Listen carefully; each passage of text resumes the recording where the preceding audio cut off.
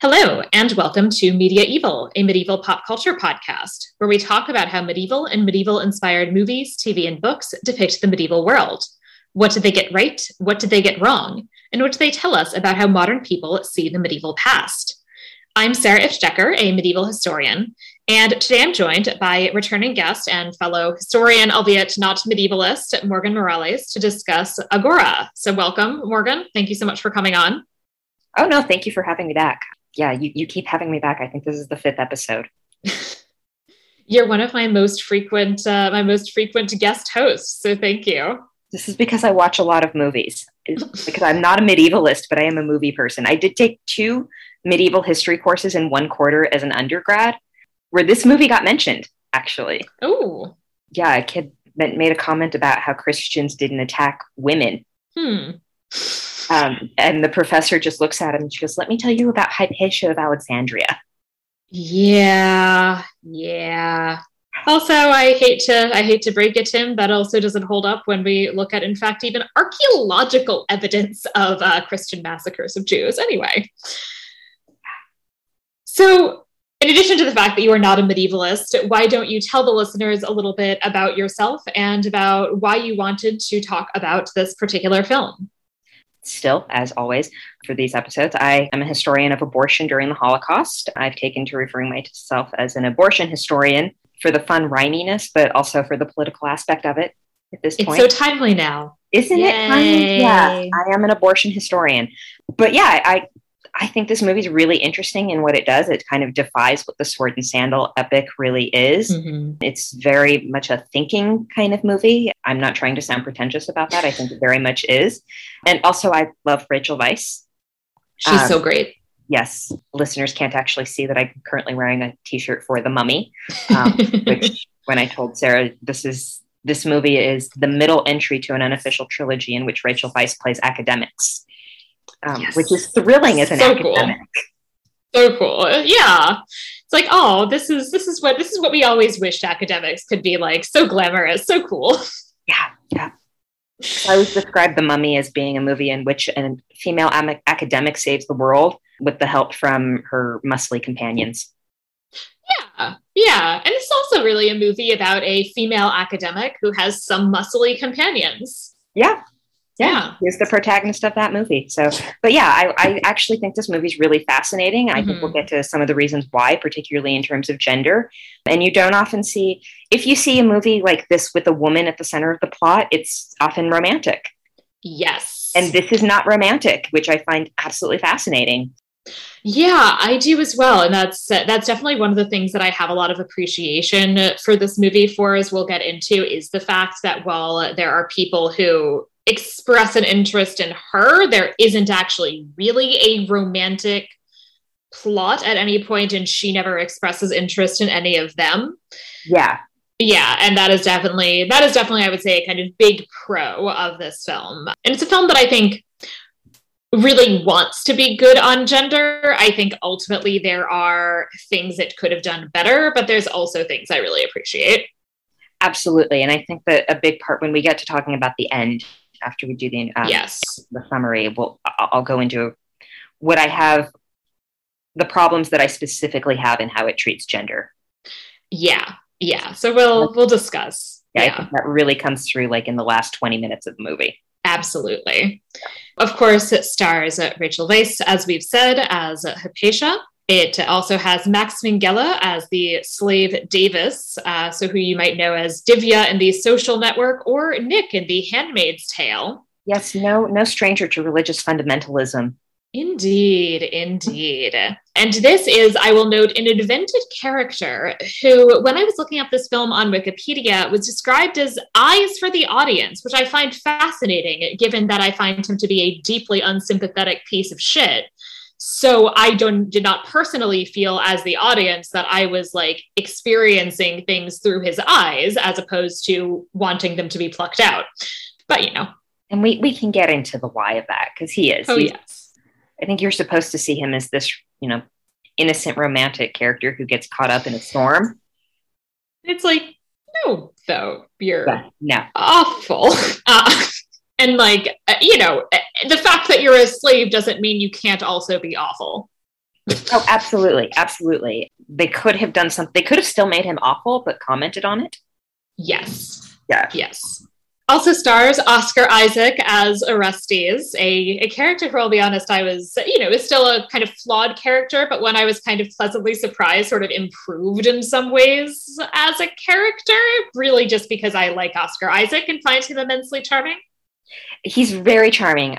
This was the first year I saw Oscar Isaac in anything, because this was the year he also did Robin Hood, the Ridley Scott disaster. Oh, yes. Which I still will say, I think he is the only good thing about that movie. Or him and what is her name? I think it's Eileen Atkinson, who plays Eleanor of Aquitaine. Yeah. I think that dynamic is the only good part of that movie.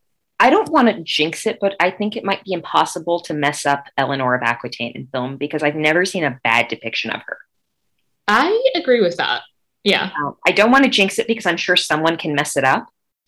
But so far we're doing well with it. But yeah, so I saw Robin Hood, and then I actually saw Agora in the theater. It came to 2 whole movie theaters in California, and I happened to live near one of them.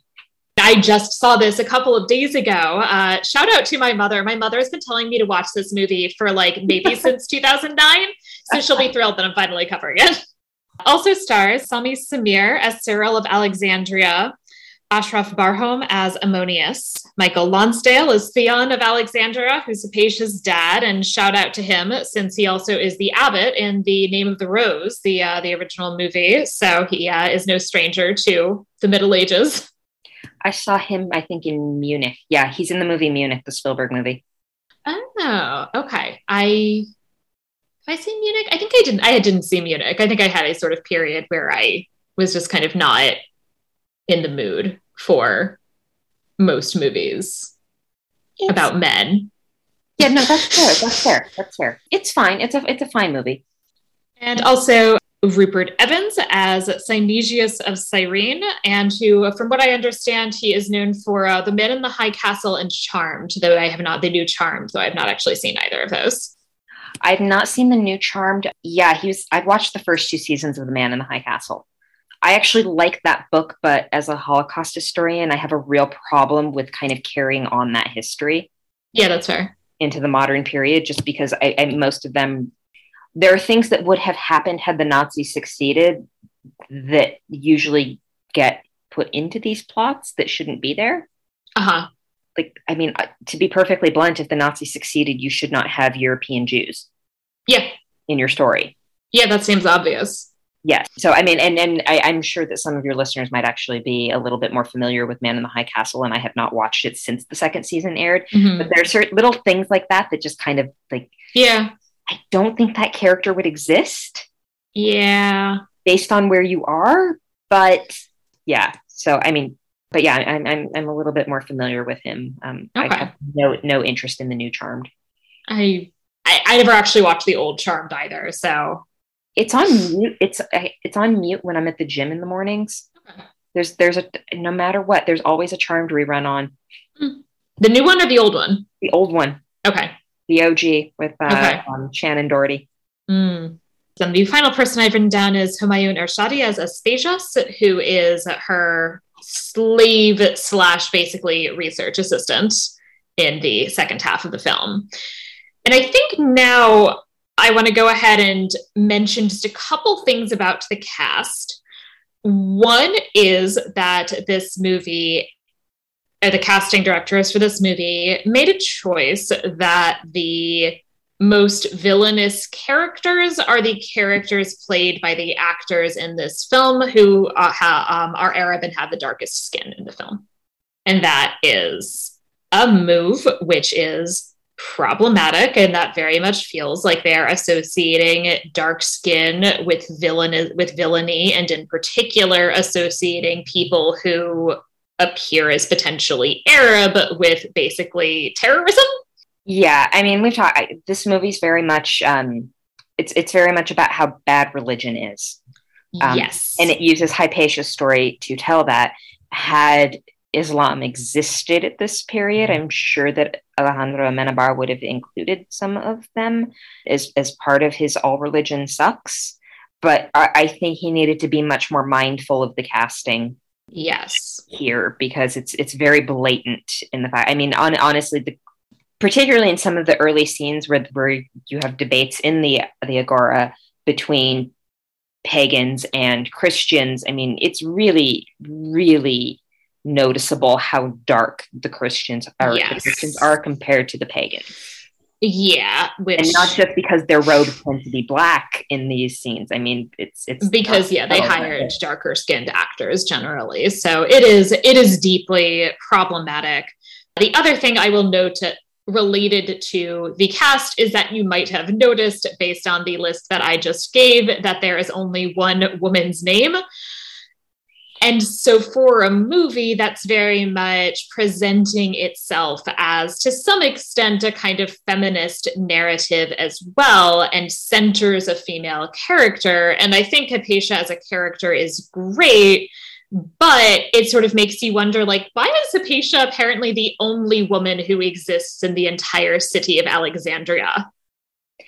Yeah, so I was writing my notes for this movie, and it's interesting because it does not pass the Bechdel test, and it does not pass the Decker test. Oh, no. And that's not for the normal reasons that those things normally fail. I mean, right. The Bechdel test normally fails because they're talking about men. Here, it fails because there is no other woman. Right. And that's something certainly that there are other examples of this, right? I mean, I find Star Wars original trilogy to be an example in that. I think Carrie Fisher's great. I think Leia is an amazing character. Leia has never met another woman. The comic books kind of fix that, which is nice, but you're right. In the original movies, I mean, George Lucas kind of writes her a little bit like he writes romance in the prequel trilogy, which is terrible. But at least Padme gets a friend. Right. And so that is something that I do want to kind of note that I do find somewhat problematic, is the fact that Hypatia has never apparently interacted with another woman. I believe we don't actually know anything about Hypatia's mother, but given that it takes liberties, they certainly could have had her mother be in the movie. They also, again, given that the film takes liberties, we certainly have a lot of Hypatia's interactions with enslaved people in her household. We actually do, I guess, very briefly see one enslaved woman who identifies as a Christian. Hypatia never talks to her. We know nothing about her. We know nothing about the fact that there presumably are other enslaved women in the household. Hypatia does not seem to be aware of them in any way. So there's a lot of that. There is, yeah. I find it fascinating that this does not pass those two tests, which of course are bare minimum tests. Yes. But for not at all for the reasons that we're used to seeing them fail. Yeah. No, absolutely. So it's something that is frustrating because I feel like they just could have done better in that regard in a film that does so much well on gender in terms of Hypatia's character. So at this point, we can get into the enumeratio, or recap. I will say, I ended up really liking this movie. The opening crawl filled me with a bit of foreboding in ways that I think do feed into what I think are the kind of flaws of the movie. It says that the Roman Empire is on the verge of collapse, a claim that I will discuss in more detail later. And then talks about how Alexandria is still great. It still has this library, which is an important symbol. And then adds, the city's long-established pagan cult was now challenged by the Jewish faith and a rapidly spreading religion until recently banned Christianity. And this filled me with some foreboding, because in the same way as these, terms like Judeo-Christian, which I actively tell my students not to use and do not use myself because I think it is deeply problematic, it seems like it is presenting Jews and Christians as being fundamentally in the same category and on the same side in a way that is fundamentally inaccurate to the Jewish experience of living under the newly Christian Roman Empire. Right. I mean, it's first of all, the idea of Judeo-Christian is very now. Yes. It really doesn't have a historical basis. Neither Jews nor Christians in the 4th century or the 5th or the 6th or the 7th, we can continue on for a while, would think of themselves in any way as being part of a shared entity in any kind of meaningful sense. They would not use that term. Neither Jews nor Christians would. Right. So, and I think that's one of the issues kind of at the heart of this movie, and maybe issue isn't the right word, that it's looking at religion through a very late 20th, early 20th century lens. So It has trouble escaping those phrases that get used with that, such as this idea of a Jewish-Christian alliance. Exactly. And that it wants to make a claim essentially that religion is bad. And, I'm an atheist. I can't say I'm fond of organized religion, but I think and know as a historian who deals with a period in which religion matters, that the reality is much more complicated. And a move that this film makes is that essentially it, to some extent, kind of presents Judaism and Christianity, right, as representing religion, and polytheists or pagans essentially as being atheists, which is also not a correct portrayal of, how most polytheists would have understood themselves at this time. They had, in fact, a whole lot of gods that they believed in. And I do think it is worth noting that Alejandro Amenabar is an atheist. Mm-hmm. This has been mentioned in a couple of articles when this movie came out. But yeah, so his views on that are certainly filtering through with that. I mean, and that's his point of view, but, historically it is not accurate. But yeah, I mean, polytheists they mention the gods multiple times. Mm-hmm. The gods are present, and that's not the same thing as no God. Right. And the film is very kind of back and forth on this, right? That on the one hand, it kind of acknowledges the existence of various pagan gods, but on the other hand, very much tends to present the pagans as not caring much about religion and instead as being mostly devoted to philosophy. Right. But does not really acknowledge the fact that there's also, Christians who are interested in philosophy and Jews, etc. So we meet Hypatia. She is teaching. She's in this kind of classroom setting. She has a group of entirely male students.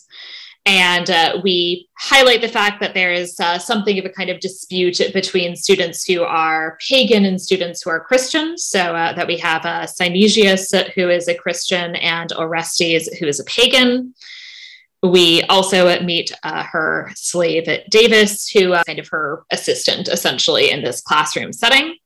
And we learn that Orestes is in love with her and that she is meh on the subject. Yeah.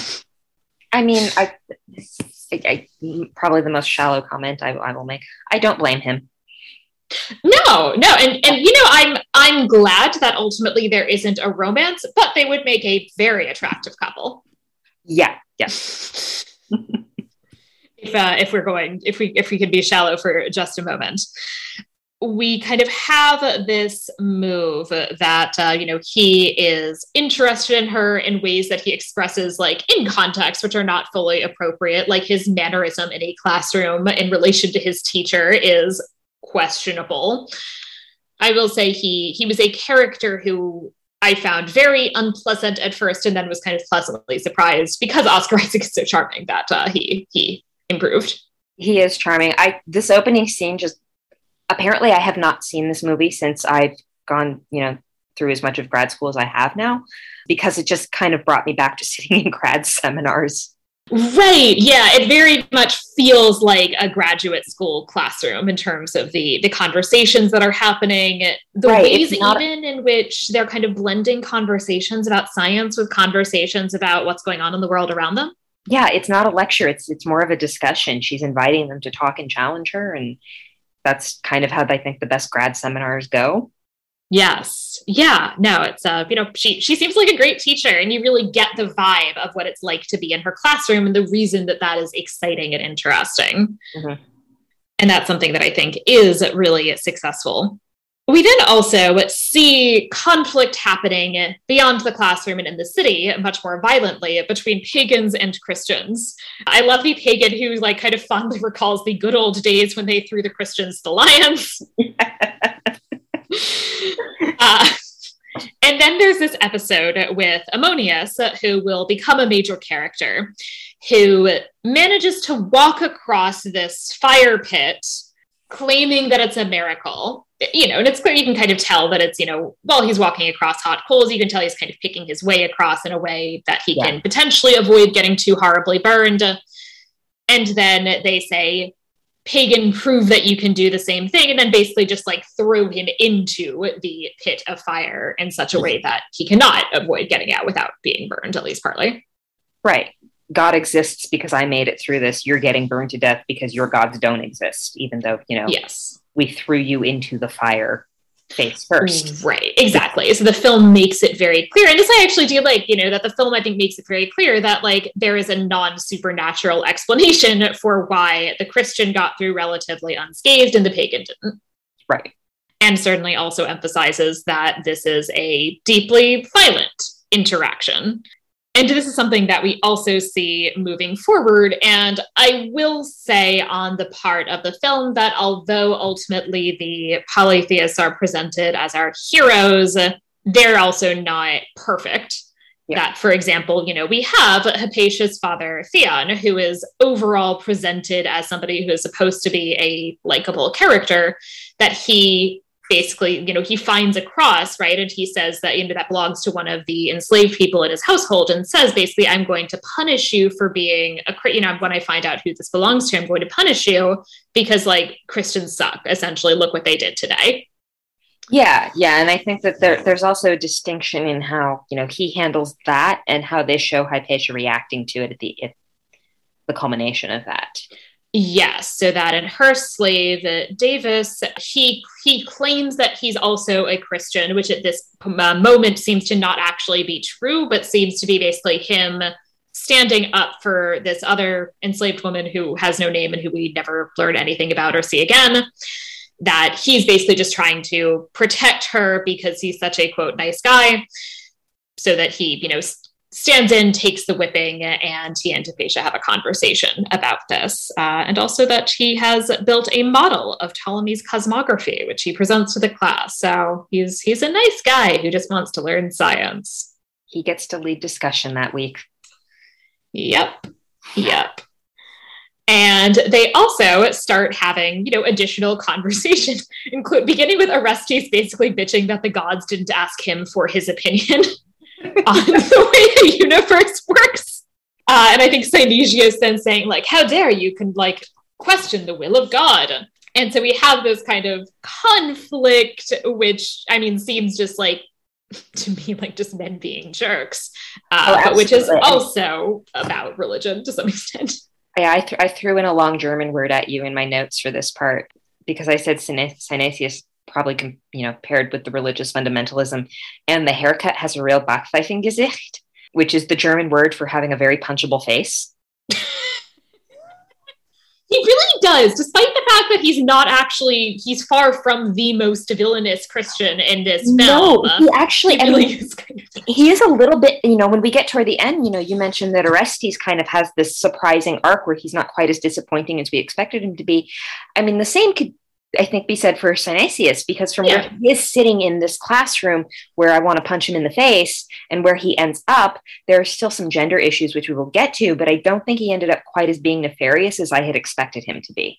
Yeah, that those characters, I think, do both get some amount of nuance. And the film is interesting, right, is that there's some characters who get that nuance, there's some who really don't. And then there's somebody like Davis, who I feel like the film wants to be nuanced and isn't actually succeeding in making him anything but utterly hateable. Right. And so Hypatia is trying to intervene in this debate, saying, more unites us than divides us, and that we are all brothers, despite the fact that they do not entirely seem to agree.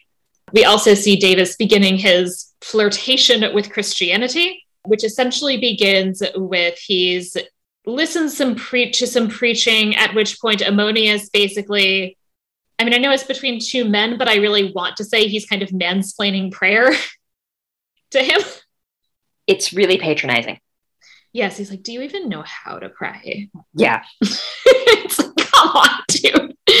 And then basically bullies him into giving charity. Uh-huh. Which I found to be weird, right? In the sense that simultaneously, giving charity is a good thing, but also the way in which he's pushed into doing it is really shitty. It is. I mean, I don't think it's untrue of particularly strict adherence to Christianity, or I mean, mm-hmm. Christianity is what I'm familiar with because it is what I've been raised with, peripherally at least. But yeah, it's and it can be very nefarious, and there's kind of the guilt of it. Well, if you're not giving, yeah. Whereas, I mean, this guy is a slave. He has money. He stated that he has his own money, but it's not much.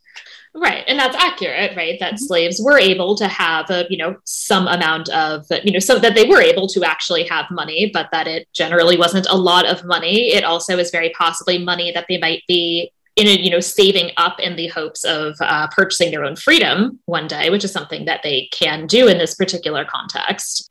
And so, it's a scene, right, which is I think it's really interesting in the way that it really kind of indicates that, the way in which charity is being approached, even though the giving of charity and the giving to people who clearly are in need should be a good thing, that the way in which it's being pushed on other people who are also vulnerable is gross. It is, and it maintains a hierarchy. Yes, absolutely. Absolutely. So at this point, they're at some kind of show. At which point, Orestes takes the opportunity now to his other really poor scene to uncomfortably publicly hit on Hypatia with some really mediocre flute playing, while she just sits there, accepts the flute, and looks like she wants to die. I mean, much as I don't blame him, I also don't blame her. This is akin to public proposals. Yes, which I find cringe-inducing even when it's a couple who are actually together. Yeah. I saw one yesterday. I saw in person. I've never actually, I guess I've never actually been super up close to one. I've been at sports events, I guess. Yeah. So yeah.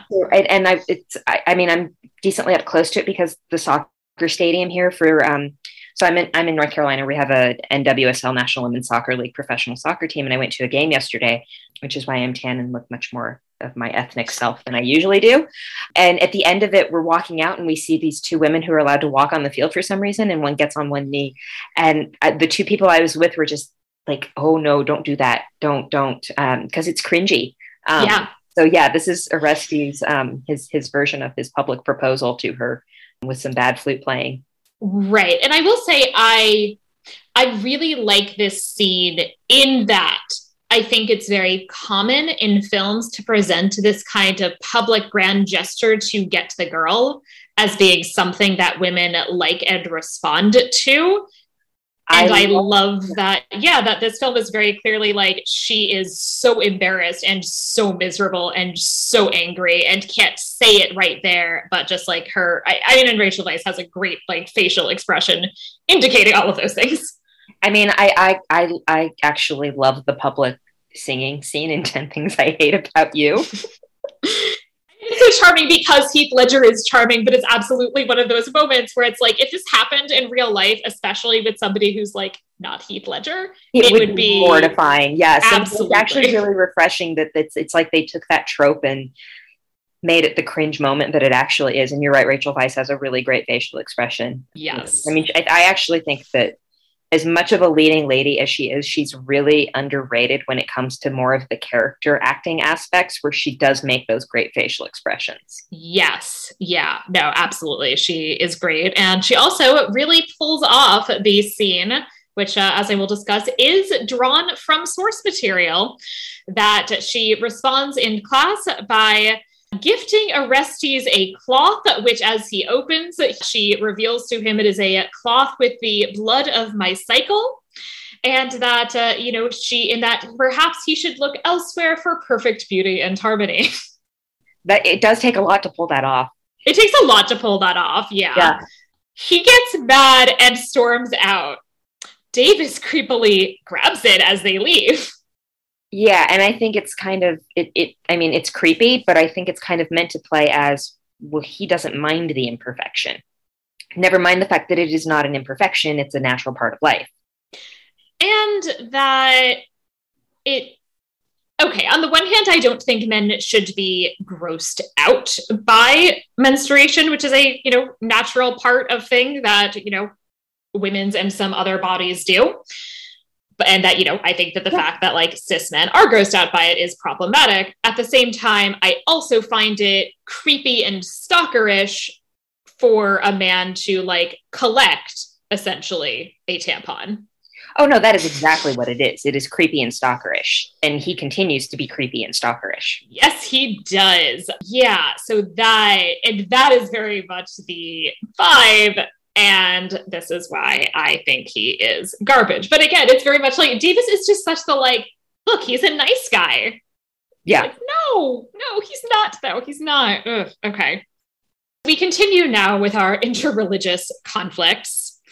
The priest wants to basically have them all kind of rise up against the Christians in punishment for them being obnoxious about various things. Hypatia speaks against violence, says we shouldn't be, making our people into murderers. But ultimately, her father ends up siding with, and is he a prefect or something, or just vaguely important? I think he's kind of just vaguely important and undefined as being important. Yeah, it wasn't clear to me if he's a. Yeah. I don't think historically he's necessarily supposed to have an official political status. So I'm not sure about that. I think that Michael Lonsdale's an actor with a lot of gravitas. Yes. And I think that that's kind of meant to imply how he is seen, at the very least, within his inner circle. Yes. So he signs on to this. The priest tells the Jews to do as they wish. We have yet to actually see a Jew, but we're occasionally reminded that they are in theory there. And that the Christians should go join their own, and that the pagans now should go and attack the Christians. The Christians, meanwhile, are wrecking stuff. There's a moment where we see a Christian bishop mocking a statue of Athena for not responding as they pelt her with rotten fruit. This is the closest thing we have to a second female character in this movie.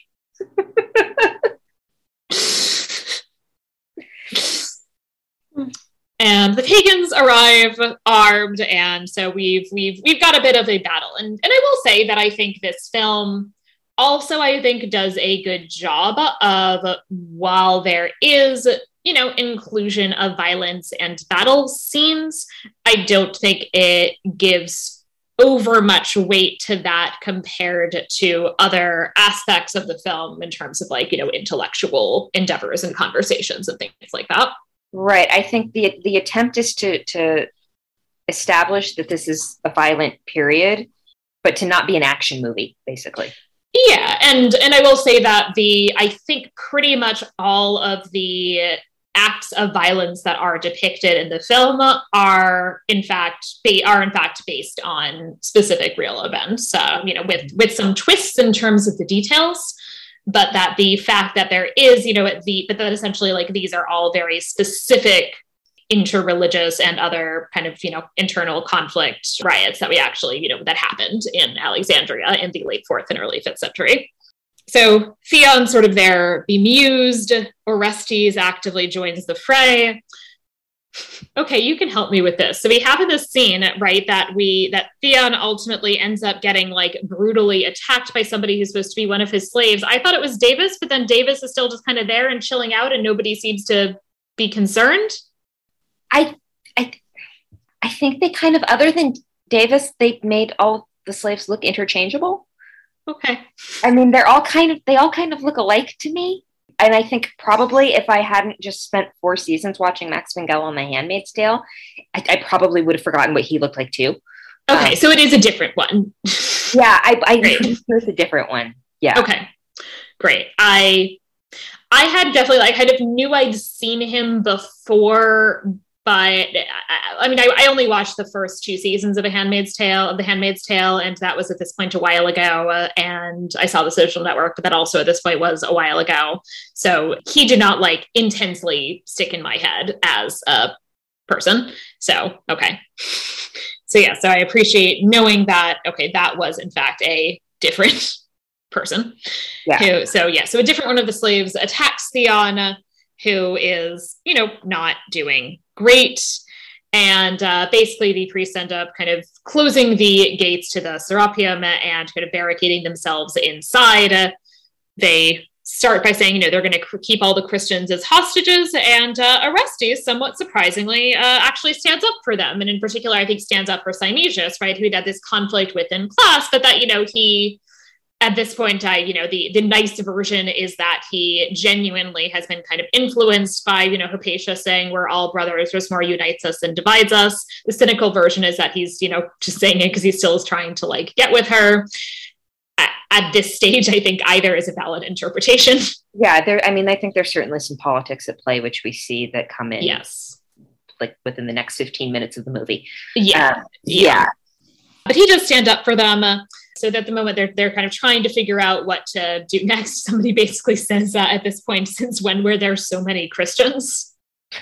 Which I actually find a really entertaining line, given that, in fact, and this is pretty common in terms of medieval and late antique demography, that, we don't have like statistics in terms of, precisely like percentages of the population and things like that, right? There's estimates that get made based on various sources, but it's really hard to really kind of pinpoint that sort of thing.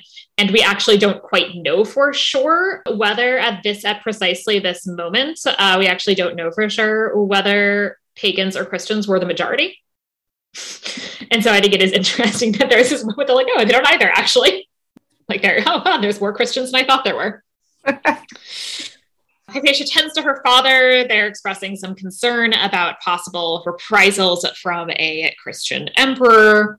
Cynegius and the other Christians do end up escaping, but he speaks a blessing over Hypatia, which, other than the fact that, like, I'm always a little like, on Christians blessing people without their consent, it is kindly meant and shows that he respects her. Yeah, he doesn't mean any ill will toward her. And I will say I found that much more understandable and likable and positive than Davis furtively groping her foot while she's sleeping, a thing that then happens. Yeah, that was going to be my next thing I mentioned about him after basically taking her tampon. Yeah. It's creepy. It's creepy. Just he just inches his hand toward her foot, and it's just so creepy. Because he's also watching her while she sleeps. Yeah, and the watching her while she sleeps, at first I was like, okay, I'll buy into it on the grounds that, like, it could make sense that he is literally guarding her. Yeah, but then he grabs the foot. Yeah, the foot thing is like, nope, no, thank you. Yeah, it's super, super creepy. It is not the tender gesture that I think they intend it to be. No. Yeah, this is the point at which, so spoiler alert, everybody, and it's a real historical figure. She's going to die. We all know this, watching the movie. This is the point where I write in my notes, I'm almost glad she dies because it sounds better than ending up with either of these men. Yeah. Her father is doing poorly. We continue to have some debates at this point. There are some great exchanges of insults that at some point, like, the pagans, yell over the walls, "What's that carpenter god of yours doing now?" And the Christians go, "Building coffins for you, scum." And like, I kind of like the exchange of insults. I mean, they're pretty good. They're no "your mother was a hamster" insult, but they're pretty good. And they remind me of the fact, and this is something that I actually show to my students all the time when I'm teaching early Christianity and talking about also the pre-Christian Roman Empire, that there's this piece of graffiti from, I think it's from Rome, Rome itself, which has a picture of a crucified figure with the head of a donkey and a man standing next to it with the label Alexamenos worshiping God. And it's really like, I kind of like that. I think the film captures the mutual exchange of insults about religion, exchange like kind of constantly between Christians and polytheists at a moment where we're kind of like at precisely moments where we're kind of seeing a shift in the balance of power, essentially. Yeah, definitely. So that is something that I do like about this. While we're, still trapped in this kind of, under siege, essentially. We have more conversation about science and about Ptolemy, and Hypatia brings up this figure of Aristarchus and the possibility that the Earth might in fact move, so arguing for a heliocentric model. And that will become the other running thread of this film, is Hypatia attempting to prove and explain how a heliocentric model and one in which the Earth moves actually would work. But the siege ultimately ends, not entirely surprisingly, with the Christian Roman emperor ultimately intervening, I would say, in what is an effort to some extent at fairness, in that he does pardon all of the pagans who were involved in fact, instigators of this riot, but also basically says that the Serapeum and the library should be turned over at will to the Christians. And we have Theon and Hypatia and some others that go to rescue some of the books, and then eventually flee. We have the Christian attackers come in. I love that their rallying cry is "God is one," which I think is funny because they kind of think God is three. Yeah. I did appreciate saving the books, because that's probably what I would do as well. Yeah, it's very relatable. Probably a lot lighter carrying a bunch of scrolls than a bunch of books. Yeah, a bunch of papyrus scrolls. Not, could have been worse. Good thing that we're still in the papyrus scroll stage in terms of the contents of the library. You've heard the myth that the Wells Library at Indiana is sinking, right? No, I actually hadn't heard that. Oh, so there's a myth it's sinking under the weight of the books. Yeah, because there are or at least when we were there are 9 million volumes at the Herman B. Wells Library at Indiana University. And the myth is that they didn't plan for the weight of the books, and so the building is sinking. It's not true, but also that wouldn't happen with papyrus. Right. Only a problem with, physical books. And arguably, could have been even more of a problem in the Middle Ages, in which, we have books actually printed, or not printed, but, written on animal skin, not to mention the often quite hefty covers. So. Oh, they're intense. Yeah. But I guess I definitely have some academic books which could also be used as weapons. So. Oh, there are some on the shelf. I'm actually looking at them right now that are just, like, I have to pack them soon, and I'm dreading it. It's nothing makes me rethink my life as an academic more than having to pack up and carry my books. Yes. Yeah, 100% agreed. So Davis goes back, and at first they seem to think he's going back to protect their gods or die for their gods or whatever. He gets in. Ammonius, so clever, yells, "Hey, Davis the Slavis!"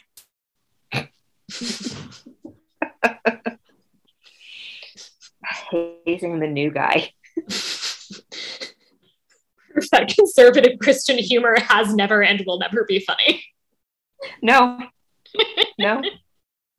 With the exception of the line "building coffins for you, scum." That was pretty good. Yeah. And then Davis switches sides, and he's a Christian now. And this is where I think the film kind of lets itself down, in that it simultaneously, for plot reasons, it needs to present this character, right, as apparently sincerely switching over to Christianity. But because at the same time the film wants Christianity to be like aggressively unappealing, it doesn't give us any reason to explain why. Right. So I don't find his conversion to be particularly honest. What did you see as the justification for it, though? Because in this moment, it doesn't actually seem like it really meaningfully necessarily gives him power. And in fact, I believe in this period, even actually had, being baptized would not mean he would be freed. It would mean they'd have to sell him to a Christian. Right. Yeah. So, I mean, and that's part of the problem is I don't really see the impetus for him doing this. It gives neither a good explanation for a pragmatic or a sincere conversion. Right. And I think that that's a huge part of the problem with the movie, especially going forward. Like you mentioned, am I supposed to believe that this man fully believes Christ, the Son of God, died for everybody's sins and this is the way that people should live? Or is he just kind of trying to figure himself out through various means? Or is it maybe a little both? But none of that is clear enough. So I think it should have been a little bit more of an existential crisis for him than it is. Right. And so it seems very much like he's just kind of jumping into this, but, we don't see much of his internal struggle. The film doesn't really deal with that. We don't understand what his reasons are. Right. And it's not even necessarily his depiction as a slave. Does he want more power? Does he want his freedom? I don't think that that's particularly clear either, because clearly he likes her. Now that's and I realize it's a little bit of a problematic statement, because there's a power dynamic that's at work here. And I think ultimately power is at the heart of this. I just don't think it's quite clear enough. But they needed to show that he was a little bit more lost in his life than he is. Whereas, he does still have the freedom to put together his model of the cosmos and have his ideas heard. I mean, Hypatia actually stops that lesson to make sure that people pay attention to him, rather than Oscar Isaac debating why, or Orestes rather, debating why the gods didn't consult him when they created the world. Everyone pay attention to Davos, who did actual real science per that period. Yeah. So it's not to say, and I think I'm a little bit more cognizant of how I'm phrasing this, because very often in United States history with slavery, which this is not the same, we get so many depictions of, well, those slaves really didn't have that bad look. It was okay. And that's not what I'm trying to say, but I think that he is not shown as conflicted enough about his situation to make his conversion to make sense. In fact, he is shown as at least marginally satisfied with his situation. And the other thing that I think would have helped with this is that, there are ways in which Christianity presented itself in this period as appealing to enslaved people by kind of creating these discourses, which are not actually true, but that there are these discourses about equality within Christ and about all Christians being equal by virtue of their shared faith. And again, not that actually entirely plays out in terms of the fact that, there still absolutely is status and hierarchy within Christianity. But if they'd at least engaged with those discourses instead of the kind of weird scene in which his introduction to Christianity is essentially him just, in fact, like being kind of further marginalized and having his own like marginal status kind of used against him, I feel like we needed at least the scene which would have made him believe that Christianity offered something better. Right. And even as you mentioned a couple of minutes ago, it's not even a guarantee of his freedom. Right. Absolutely. And so, as I said, I feel like they needed to give us more of a reason for him to become Christian, as opposed to just the implication that he's vaguely dissatisfied. And so I guess I'll hit things now. Yeah. Which is, and that is the moment of his conversion, essentially, is beating that statue. Yeah, it's like futilely hitting a statue with a sword. And so then it just seems like, all right, so you're just, and this isn't a surprise, but like, it's like, okay, so now all I'm getting is that you're just another like toxic masculine piece of shit who is like angry that a woman won't fuck you. And so you have to hit something like. And that's the next scene. And that's the next thing is that then he goes to Hypatia's house and tries to rape her. Yeah.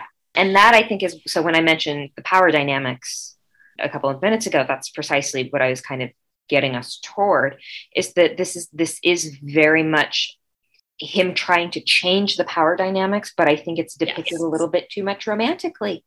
Yeah. It's almost like because he stops himself, it's okay. Because he stops himself, it's okay. He also then takes his sword and tries to give it to her, at which point I write in my notes, "Kill yourself, you coward." I hate him. I hate him so much. I hated him before this scene, and then this scene was like, nope, I will never, nothing you can possibly do will make me not hate you. Yeah, so why is this guy the eyes for the audience? Yeah, and it's just so weird that this, I think they really want this character to be sympathetic, and I don't know why they think that also, he is. If you want this character to be kind of the entryway for your audience, don't have your entryway commit sexual assault. Don't have your entryway, be a creepy stalker who then, like many creepy stalkers, commit sexual assault. Exactly. Yeah, it's just, Yeah, because it feels like, well, he didn't rape her. He stopped himself. He did still assault her. Absolutely. Yeah. Yeah, no, he absolutely committed sexual assault. And I do think she plays it very well. Like, yes. I think that you can see how shaken she is by the encounter. Yes, absolutely. What did you think about the fact that she gives him his freedom after that? I was kind of interpreting it as a just like, I don't want to take any kind of formal reprisal against you, given the fact that I believe, because of the power dynamic, he probably would have been executed. But I also don't want to like have you around. Yeah, I think so. I think that's kind of similar, but also, I mean, it's probably the worst thing that could have happened to him. Yeah. Because it's ultimately a rejection of him. Absolutely, yeah. That collar keeps him to her. It keeps her in his life. And she is, by taking it off of him, she's just telling him, leave. Yeah. We're done. It's there is no coming back from this. Yeah. You no longer have any reason whatsoever to be in my life. Right. So, I mean, ultimately, I think she actually does get that power back in doing that. But I mean, I think that if that movie were made now and by a woman, you might have a little bit more with that to further establish that. I agree. And so I will say that in some ways, in terms of her reaction and the way in which I think, a decent amount of the scene is kind of focused on her, I think if you have to have a sexual assault scene, which to be clear, I don't think we had to have. No. If you had to have one, this is far from the worst example of one that I've seen. But A, you didn't need to have one. And B, I think that having this scene is fundamentally incompatible with the film's subsequent efforts to want to continue present Davis as just like a nice guy who's just struggling to figure out who he is. Well, I mean, this is the only, and I'm going to use this word very, very loosely. This is the only sexual part of the movie.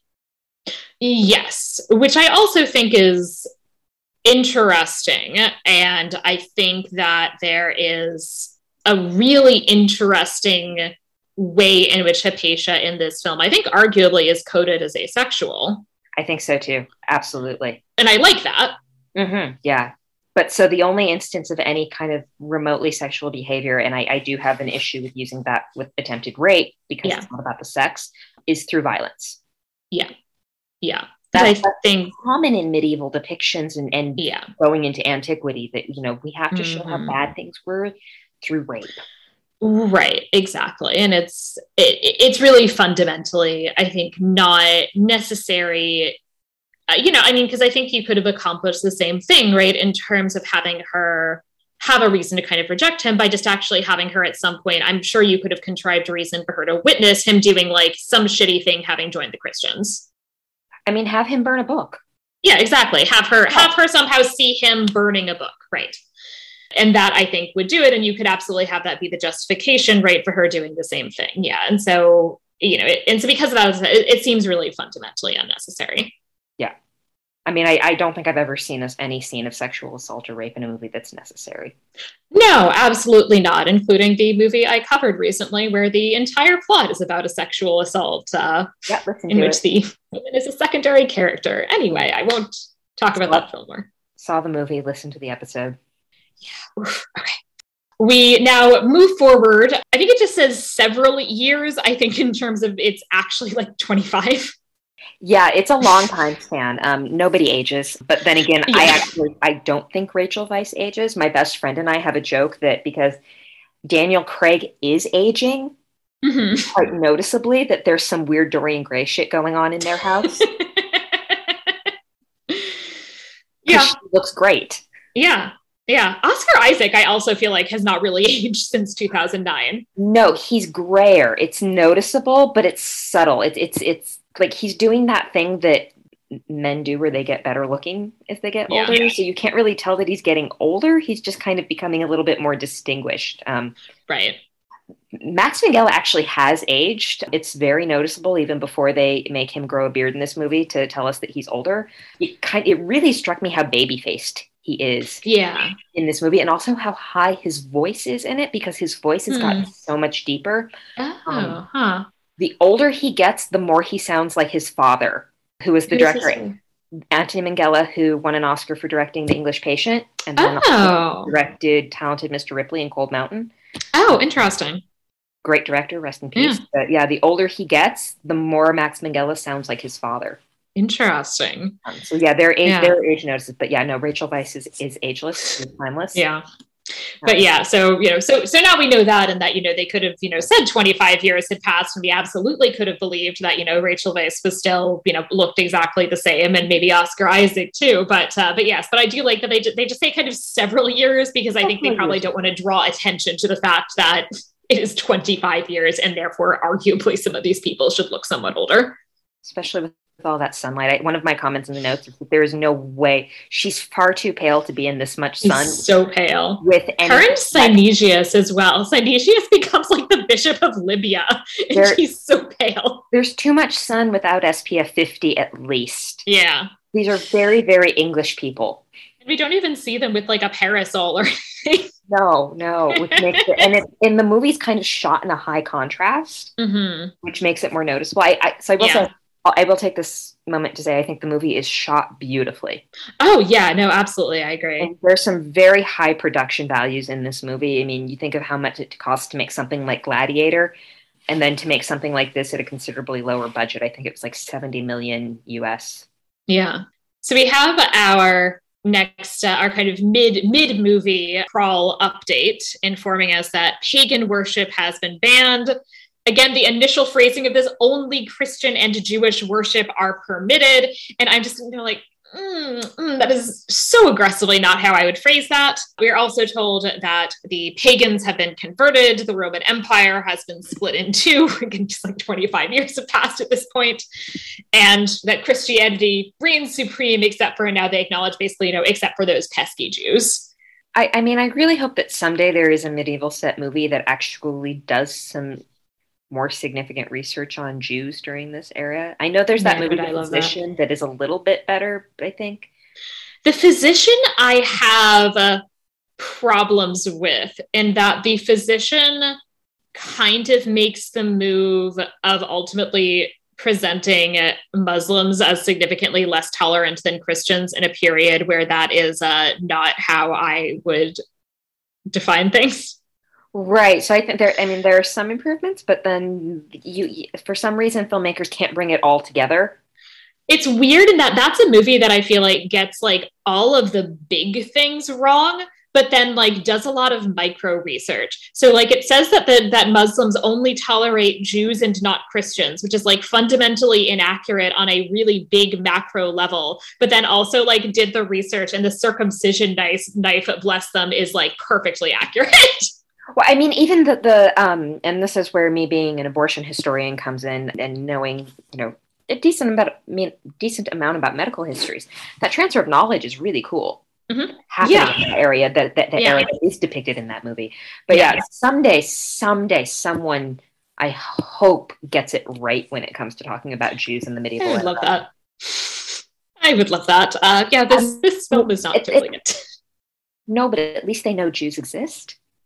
Yes, I will give them points for knowing Jews exist. And after that opener, I would say in the second half of the film, to some extent, acknowledging the reality of some of the dynamics at play. Right. So the bishop dies, and we get a fancy new bishop. And our fancy new bishop is named Cyril, and he'll be our main antagonist for the remainder of the film. And Daphis is now one of a kind of dour, black-clad Christian. He is one of the Parabolani. The Christians we see entering this stadium, while the Jews are like listening to what kind of is like being played as like a klezmer band. Yeah, I noticed that too this time. And I don't know if it's because I just actually recently was listening to some klezmer because I was trying to practice some Yiddish. But yeah, it sounds weirdly klezmer, and I was not expecting that. The music, I like the score for this. Dario Marianelli did it. He's, at this point, was like 3 years after having won an Oscar for Atonement. And Atonement is a movie that is supposed to be good, but really isn't. But the one thing that it gets absolutely right is it's got a really fantastic score. So he kind of continues that here with a really, really good good score for this movie. Yeah, no, the score is very good, but yeah, so this scene in the stadium, as I'll talk about more in a bit, is based on a real event, but it would actually have been, I believe, a mime show. Okay. Perhaps quieter.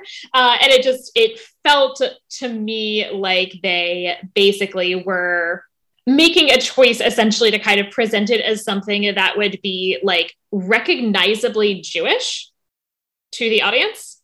I don't know what that means though. I mean, because that kind of assumes that there's one monolithic, sounds Jewish. Well, but I think there is in like a specific like modern imagination, right? And I think it's also very telling that like, I think a lot of the like hair and beard choices and things like that, to me, very much read as like them trying to present these as like Ashkenazi Orthodox Jews. And that's how you identify somebody as being likely to be Jewish in a modern film. Yeah. And so, obviously like that's not true, right? Obviously right. Jews look a lot of different ways and have a lot of different kinds of food and have a lot of different kinds of music, but that I think there is still a kind of shorthand of a certain kind of like basically modern Orthodox, like Ashkenazi Yiddish speaking Jewishness that is like shorthand in films for like, look, Jews. I mean, it's like a History of the World Part 1, right? That they're that's what they are. They're Ashkenaz. They're like 19th century Ashkenazi Jews. Like they look like they came out of Fiddler on the Roof. Yeah. Yeah. Yeah. So I think that's what's happening with the choices that are made musically and visually speaking in this scene. Yeah, and it's I mean, that is a consistent problem with Jewish depictions. Yes. The Jews are attacked. Basically, they will defend themselves because it's the Sabbath. Orestes is Orestes is now prefect, and he's kind of presented as trying to keep the peace. The rabbis are annoyed, understandably speaking, at this whole event. And Hypatia is also basically trying to tell Orestes essentially that when Cyril's talking about like it's time to clean up the city or whatever his language is, he's not just talking about the Jews. He's talking about pagans and also maybe people like you who aren't as Christian or Christian in the right way. Yeah, this is kind of where I was noticing this. This is actually starting to where I kind of wish they would have just left Jews out of the conversation.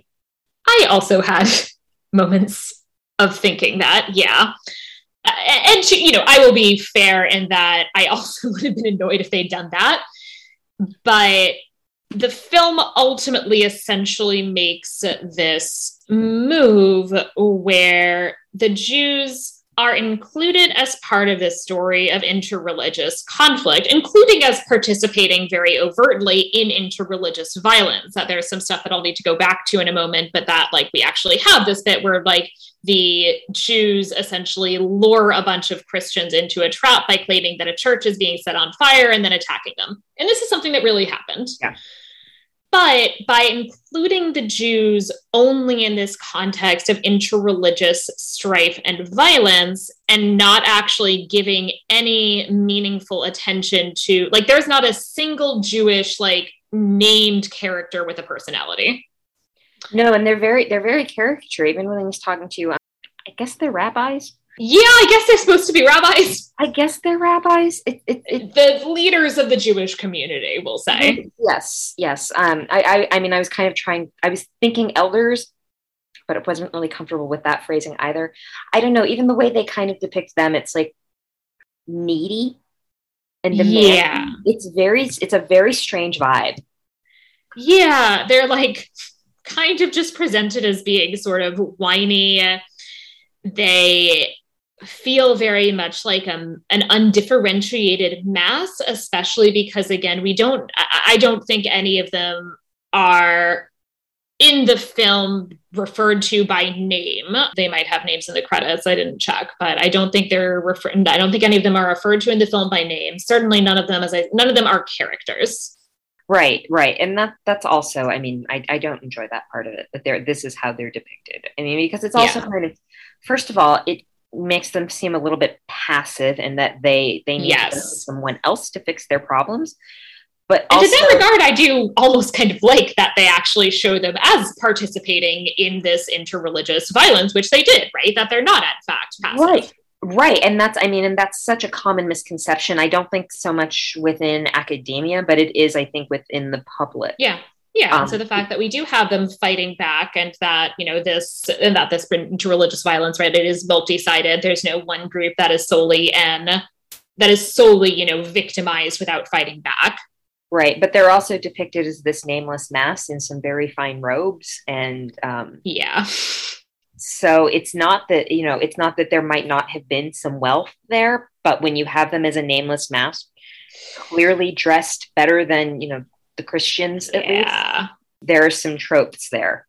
Yeah. And, in ways that feel like there are also the Sanhedrin and kind of nasty movies about Jesus, sort of vibes. Which is exactly what it reminded me of. Yeah. Yeah, that very much seemed kind of like what it was going for, or at least what it either intentionally or unintentionally was drawing on. And as I said, for me, I think, a big part of the problem is that, the depiction I almost could have forgiven if there had been a single Jewish character who we'd seen, say, having a conversation with Orestes and Hypatia about this situation on a kind of private level.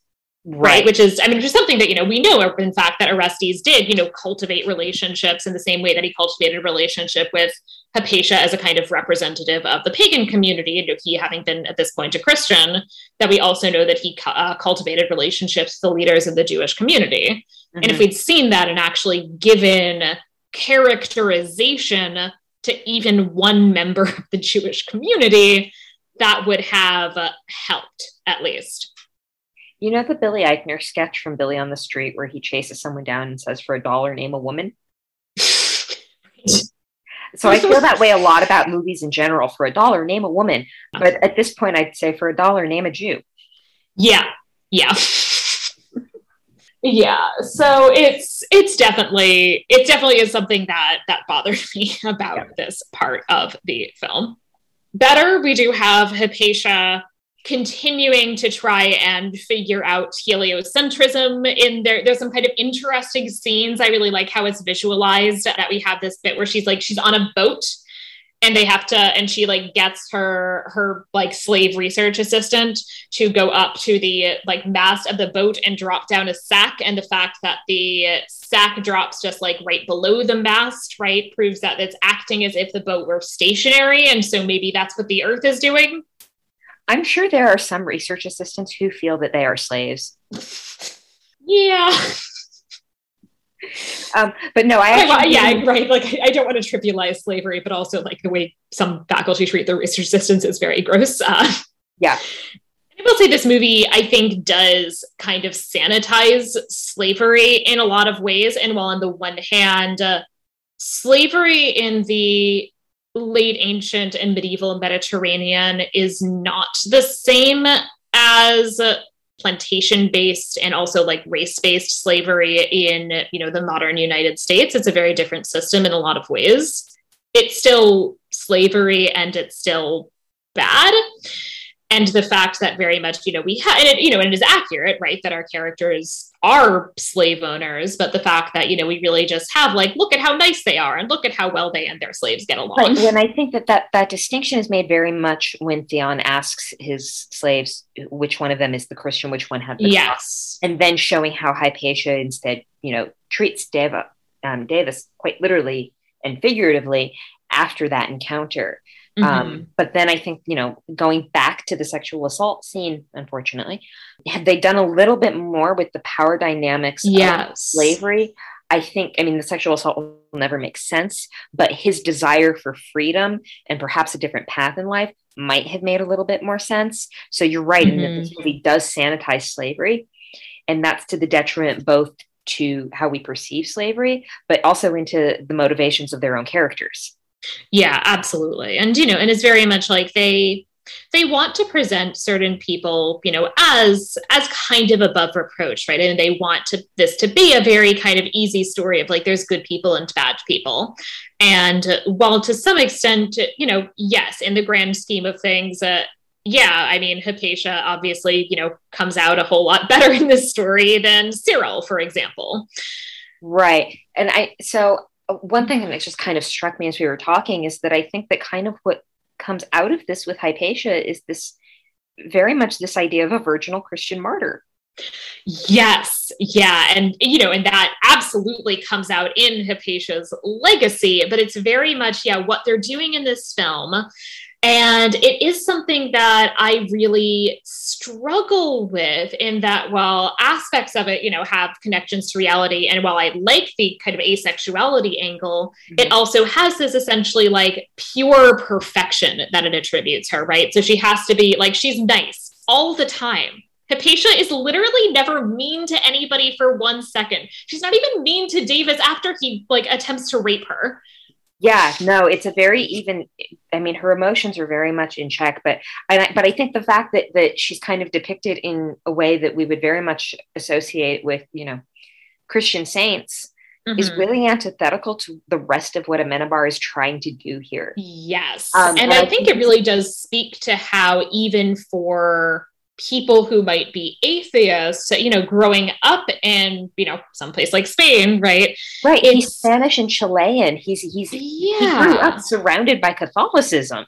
Right. It's just so embedded culturally, and I think this is true for a lot of American, people of Christian background as well. But that is just so embedded that even if you're an atheist, it still is kind of in the back of your subconscious as part of your value system, right? That this is, the fact that she, is a virginal martyr who constantly turns the other cheek.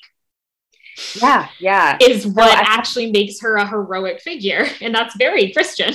Right. I have this conversation actually with my students quite frequently, because they'll say, well, I want to write about, and this is kind of like, there is certainly a benefit to letting them pick whatever topic they want to write about, but there are also some downsides to letting them pick whatever topic they want to write about. And very often when they tell me, well, I want to write about Christianity because I understand it, I have to tell them, you understand your Christianity now. Christianity in the past is not going to be the exact same thing. Yeah. So you're going to have a problem with that. And I think that, that's kind of a similar filtering of, Amenabar is clearly influenced by his Catholic upbringing, even if he's trying to comment on the dangers of religion, and particularly of religious zealots. His Catholicism is still there, and it's still a part of how he's telling his stories.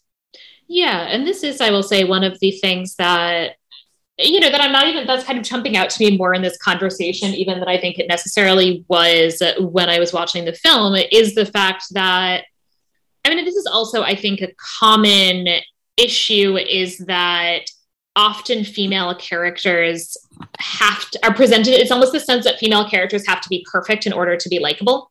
Whereas male characters are much more often given the chance, right, to be complex and flawed and anti-heroes. And men are allowed to be anti-heroes. Women very much often aren't. And this is actually, so a friend of mine started watching Buffy the Vampire Slayer last year. And I told her that one of the things that I appreciated is that Buffy is not always likable, and that's okay. Yeah. And, and obviously there's problems with Joss Whedon, but I think there are a lot of things that are ultimately really successful with Buffy as a character. And that's something that I think this film really could have afforded to do, is to maybe give Hypatia a little bit more nuance, to acknowledge the fact, she owns slaves, and like, she's not perfect. Like, she doesn't always like treat them as like equals, because hierarchically they're not. She yells at them once. Yeah. When they're trying to save the books. So even though she's yelling at them, it's in the service of a greater good, because they're trying to save the knowledge. Right. And it's in this like really high emotion moment, right? Where I think because of that, you could even buy that it's not necessarily something that's about the fact that they're slaves, right? Like, in that moment, you could absolutely see her like yelling at Orestes in the same way. Right. So, and I think that's such a good lesson, that, you don't have to have your female characters be likable all the time. But then again, we as a society expect women to be likable at all times. But then even if they are we'll treat them like they're faking it. Yeah. And that even like she can be an extremely likable character and have like an imperfection, right? Like, right. Yeah. In terms of like being a part of a society where there are real social hierarchies that play and power dynamics that play out in real ways. And she is somebody who, while she is, in terms of, talking about access to privilege, right, there are ways in which like she is a woman, and that obviously kind of, that is obviously something that's relevant. She is somebody who still identifies as a pagan or polytheist at a moment where that's becoming a religion that is being marginalized and, socially being kind of treated very differently. But she's also a wealthy slave owner. Right. So I actually think that part of this movie actually would have been improved by acknowledging that slavery is bad. It would have benefited, first of all, for making her a little bit more nuanced, but also it would have made Davis a little bit more believable. Yeah, agreed. Also, of course, we need to have the moment where, so not only are Christians very mean, Christians are also very dumb. That while the pagans, have philosophy and science, we have the Christians who are sitting there saying, oh, the heavens are a big box and the stars are glued to the top. And also the earth is flat, obviously. The universe is a third grade diorama. That's what they're saying. Yeah. We do have the Jews finally, the Jews fight back in a like slightly good for them moment. And Cyril then responds, we got some solid in terms of accurate, nasty, pretty, early Christian anti-Jewish language, right? Jews being called Christ killers. We have a quote that I wrote down with some amount of accuracy that he says, "It is God's will that they live as slaves, cursed and exiled until the end of time." That's the sort of thing. And I'll have some other kind of choice examples of Cyril's commentary on the Jews specifically in a bit. That's the kind of thing that people in, Christians in positions of power said about Jews in the 5th century. And beyond. And beyond, yes. So at this point, we're trying to essentially kind of move into this conflict between Orestes as prefect and Cyril as, bishop as he's called in the film. His actual title would have been patriarch, but I guess they decided that people didn't know what that meant. I'm usually okay with little changes like that. Yeah. To make it a little bit more accessible to the audience. That one doesn't bother me that much. I don't think the movie loses something by saying bishop instead of patriarch. It doesn't really bother me, except insofar as it kind of makes me think about all of the other ways in which this film very much kind of like flattens the dynamics of like there being different ways of being Christian in this period. Yeah. But otherwise, it doesn't bother me. So we now have this conflict between Orestes and Cyril that Hypatia is now essentially attempting to intervene in and is kind of in this position, right, of giving advice to Orestes. So, and Cymaegeus also, she kind of brings in Cymaegeus as well to ideally kind of help out in terms of sort of brokering a peace, right? Because Cyril's obviously like not somebody who can talk to, but Cymaegeus is like, her former student, right? He's a kind of decent guy.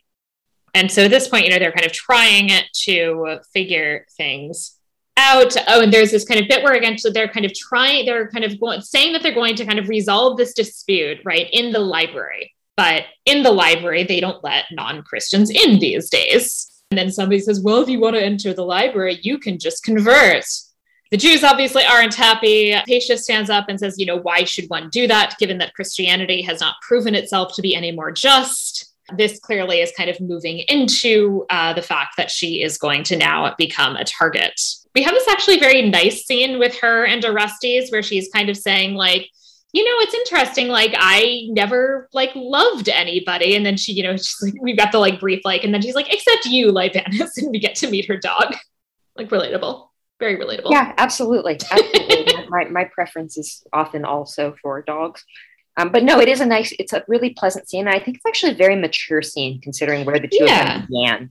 Yeah, that he says, I couldn't see you as a devoted wife and mother. Everybody knows that like great story about how you like showed me up with your menstrual blood. Yep. And it is like a very nice conversation where their relationship appears as intimate without being sexual. Yeah. And I really like that aspect of it. And I think that kind of is the culmination of the fact that this is not a romantic movie and that it's not, that's a good thing.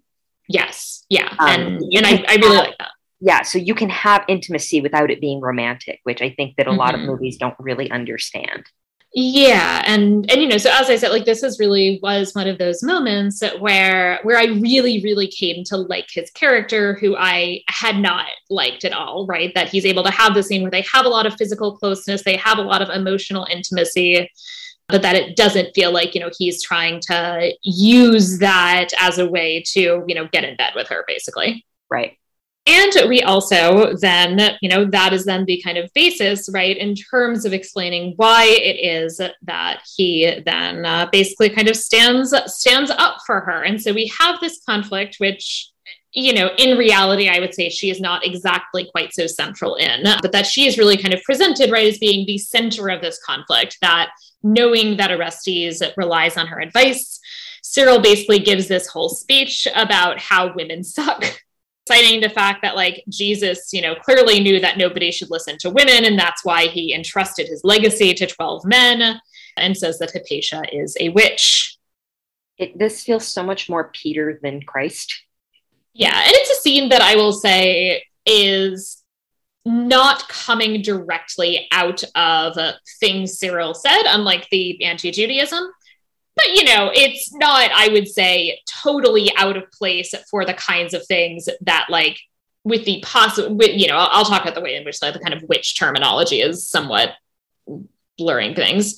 But that overall, I would say the way he's talking about women is not, beyond the pale for the kinds of things that Christians in the 5th century and beyond said.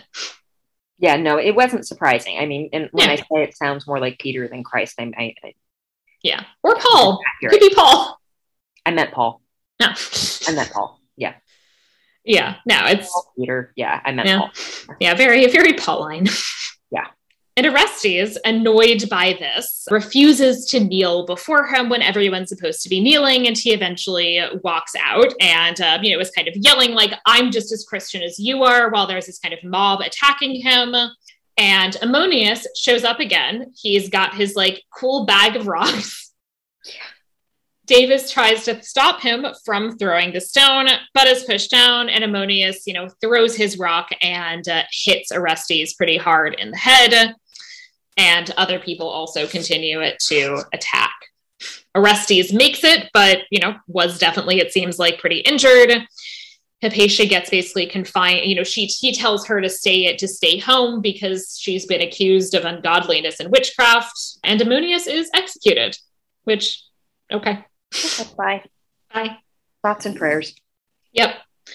Orestes and Cynegius have a conversation, and this is where Cynegius has, I would say, his moment where, while he's far from the worst Christian in this movie, he's also certainly, not excellent. That he, basically says, like, are you a real Christian? And why is it that you actually keep listening to this lady? Yeah, so this is kind of the point in the movie where I think kind of the gender thing kind of falls apart. Because it is that, why are you listening to a woman? But despite also the fact that he's spent a whole lot of time listening to that very same woman. Right. But also the way that they talk about her. Yes. That bothered me. And I still haven't quite figured out how I want to articulate this. So I'm just going to word vomit it all out. But everything about it feels patronizing. Like, we have to help the woman. She cannot do anything without us. She's helpless without us. The men have to go and do this.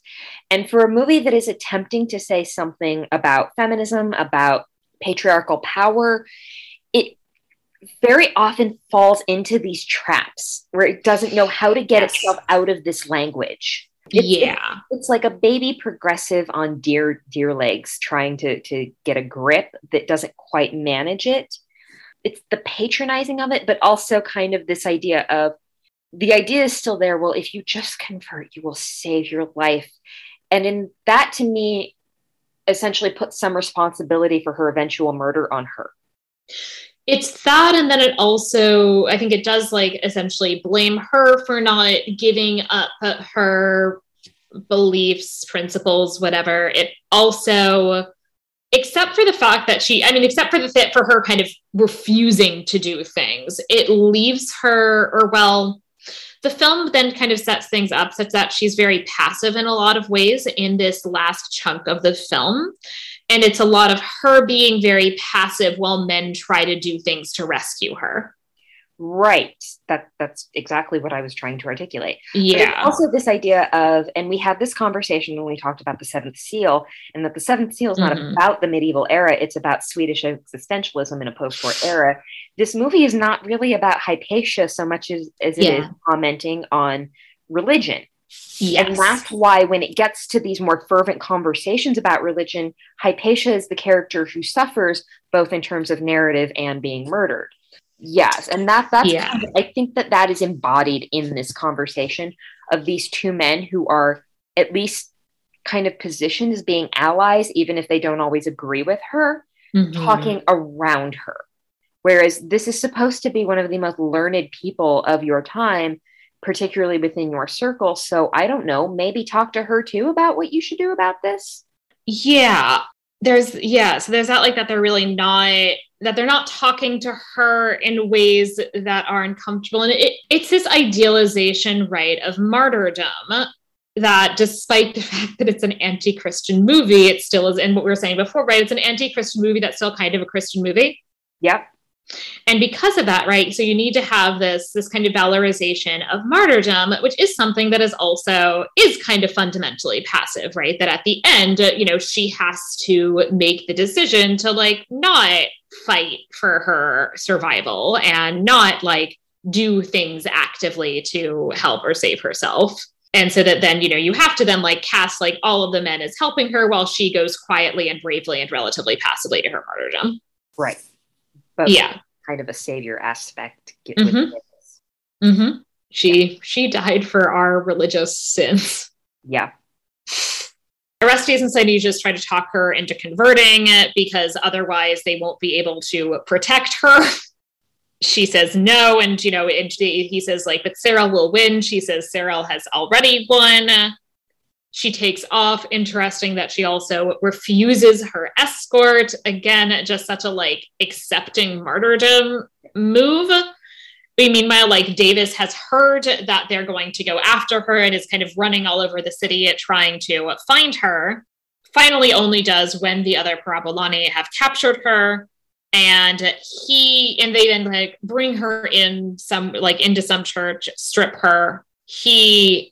Because he's such a good guy, talks them into stoning her to death instead of flaying her to death. He's such a nice guy. And then basically, like, Mercy suffocates her so that she will not feel the pain, tells the others that she's fainted, and walks out. I think he's a coward. He's absolutely a coward. I will say one good thing about this scene is that I think it is filmed beautifully. I think it's filmed beautifully. And the other thing I will say in favor of this scene is that, especially given there's a variety of different accounts of precisely how Hypatia was killed, some of which are quite brutal. She also was dragged through the streets, either causing her death or after her death. I appreciate that this film doesn't really show all of that, because I think it easily could have turned into a, like, torture porn focused on a woman's body. And I appreciate that they made the choice to not do that. So props on that. But other than that, he killed her. He's just as and certainly he's just as culpable as any of the others. And I see what they're going with the Mercy killing, essentially, in that, like, on the one hand I will say, like, okay, yeah, it probably is more likely than anything else he could have done to actually get her the best possible outcome, in terms of, like, she probably was going to, even if he'd fought, right, would he actually have been successful? Right. So given that, I will kind of allow for some pragmatism that, like, her at least dying a relatively painless death was the best possible hope that she could have had. But I agree that he's a coward, and I also I think especially given his like creepy stalkerish vibes and the sexual assault, the ultimate like we end on like him essentially, suffocating her, but like holding very tightly her naked body. Yeah. It's creepy. It's very creepy. It's very creepy. And then discarding her Wyndham. I think that there's a visual with that, just kind of drops her body to the floor. I mean, it's in slow motion, but yeah. Yep. Yeah. So it's, I mean, they have to depict her death, but I mean, in terms of how they handled Davis handling it, it's in character with what they did, even if they didn't intend to do it. Yes. I'm going to be honest. I think this entire film would have been better without that character existing at all. He's not necessary. You can have every conversation and every bit of tension about religion in it without that character. Yeah. Yeah. You don't have a person who's like your character whose eyes you see through, I guess, when you're seeing the Christians sucking. But I'm not sure you need that. No, you don't. I mean, also, they could have just had it, the eyes of the movie be the woman. Right. Yeah, they could have just had that. Yes. So yeah, I mean, the eyes of the movie thing, I think in general is ridiculous. I think the only thing the character adds is to have a point of view character on screen in the scenes that are like just Christians being violent, where there's no reason for like Hypatia or Orestes to be there, I guess. Yeah. Funnily enough, at the center of the DVD cover is Davis, not Hypatia. Oh, that's a move, and I do not like it. Yeah, no, it's him in the middle, and then her off to the left, and Orestes off to the right. Oh, I hate that. Yeah. Oh, I hate that. I mean, while I don't dislike the title, I do also kind of wonder why her name isn't the title. Yeah, it feels a little bit misleading in terms of what the movie is going to be. So, but part of the problem I also have about putting him at the center is that she is the only named name recognition actor in this movie. Right, yeah. At that point. I mean, it's the beginning of the careers of both Max Minghella and Oscar Isaac. Mm-hmm. At this point, Rachel Weisz had an Oscar. Yeah, Rachel Weisz has an Oscar. She's the name. She really is the, name brand actress. She's also very clearly, I think, the main character. And all of that really does make me think that they were like a little like worried, like, will nobody go see the movie if they know it's about a woman? And I think that's probably the only reason for it from a marketing standpoint. No one will go see the movie. It's about a woman. So depressing. Isn't it? Yeah. Yeah. So at this point, let's talk a little bit about what the film got right and wrong, which you've already touched on a little bit, but some details that I want to add. First of all, that I would like to quibble with the description of the Roman Empire as on the verge of collapse in the late 4th century. And that, first of all, there's all sorts of debates that scholars might have about, like, I don't know, a long decline, right, of the Roman Empire. But if you're talking about, precisely in the reign of Theodosius I, people at the time would have said, like, he seems like he's, powerful. He's kind of got his hands on the reins. The Roman Empire is doing okay. That people in that period, because like people at that period don't know that the fall of the Western Roman Empire, which I'll mention in a moment, they don't know that that's like going to happen in X number of years. They don't know that that's going to happen in the next century. And so, they think that things are going fine. The other thing, of course, is that it's after Theodosius's death that the empire gets split into its western and eastern halves, which they do acknowledge right in the second part of the opening crawl. And while sure, you can, I guess, say at least just like chronologically that the Western Roman Empire is on the verge of collapse, the Eastern Roman Empire, which is what in fact Alexandria is a part of, very certainly isn't. The Eastern Roman Empire will certainly exist until the 15th century. It will be, really doing just fine until at least, the rise of Islam and those conquests in the 7th century. And so I think, the idea that the Eastern Roman Empire is on the verge of collapse, I think is just frankly wrong. I think that's also a problem of trying to explain to audience. I mean, and they did try to explain it. They said, Eastern and Western, but trying to explain that there's a difference, that the Roman Empire was split. because so often it's spoken of as one monolithic thing for its entire existence. And that people don't realize that the only Roman Empire that fell, right, is the Western Roman Empire, that they don't really process, especially because of our terminology, right, that most often we use the term Byzantine Empire to refer to the Eastern Roman Empire, essentially to make it less confusing. Because because if we use the term that they use themselves, which is the Roman Empire, and that Muslim writers refer to it just as Rome, yeah. That this would be confusing for modern people, right, or for our students, and so we use this term, the Byzantine Empire, but that has the downside then that it elides the fact that from their perspective they're just the Roman Empire and they never fell; they continuously existed. So that's my little quibble. There is, I would say, some interesting kind of moves that the film, I think the film kind of has a lot of ways in which it somewhat accurately depicts some of the interreligious conflict in Alexandria in the late 4th and early 5th centuries, but also very much wants to oversimplify a lot of things. Things like, the Library of Alexandria and its destruction, right? That this film essentially presents this like completely intact, like this is the Library of Alexandria and it gets 100% destroyed by these Christian mobs in exactly this moment in 391. And, this is ignoring the fact, first of all, that there's already a partial destruction of the library by Julius Caesar in the context of war going back to 48 BCE.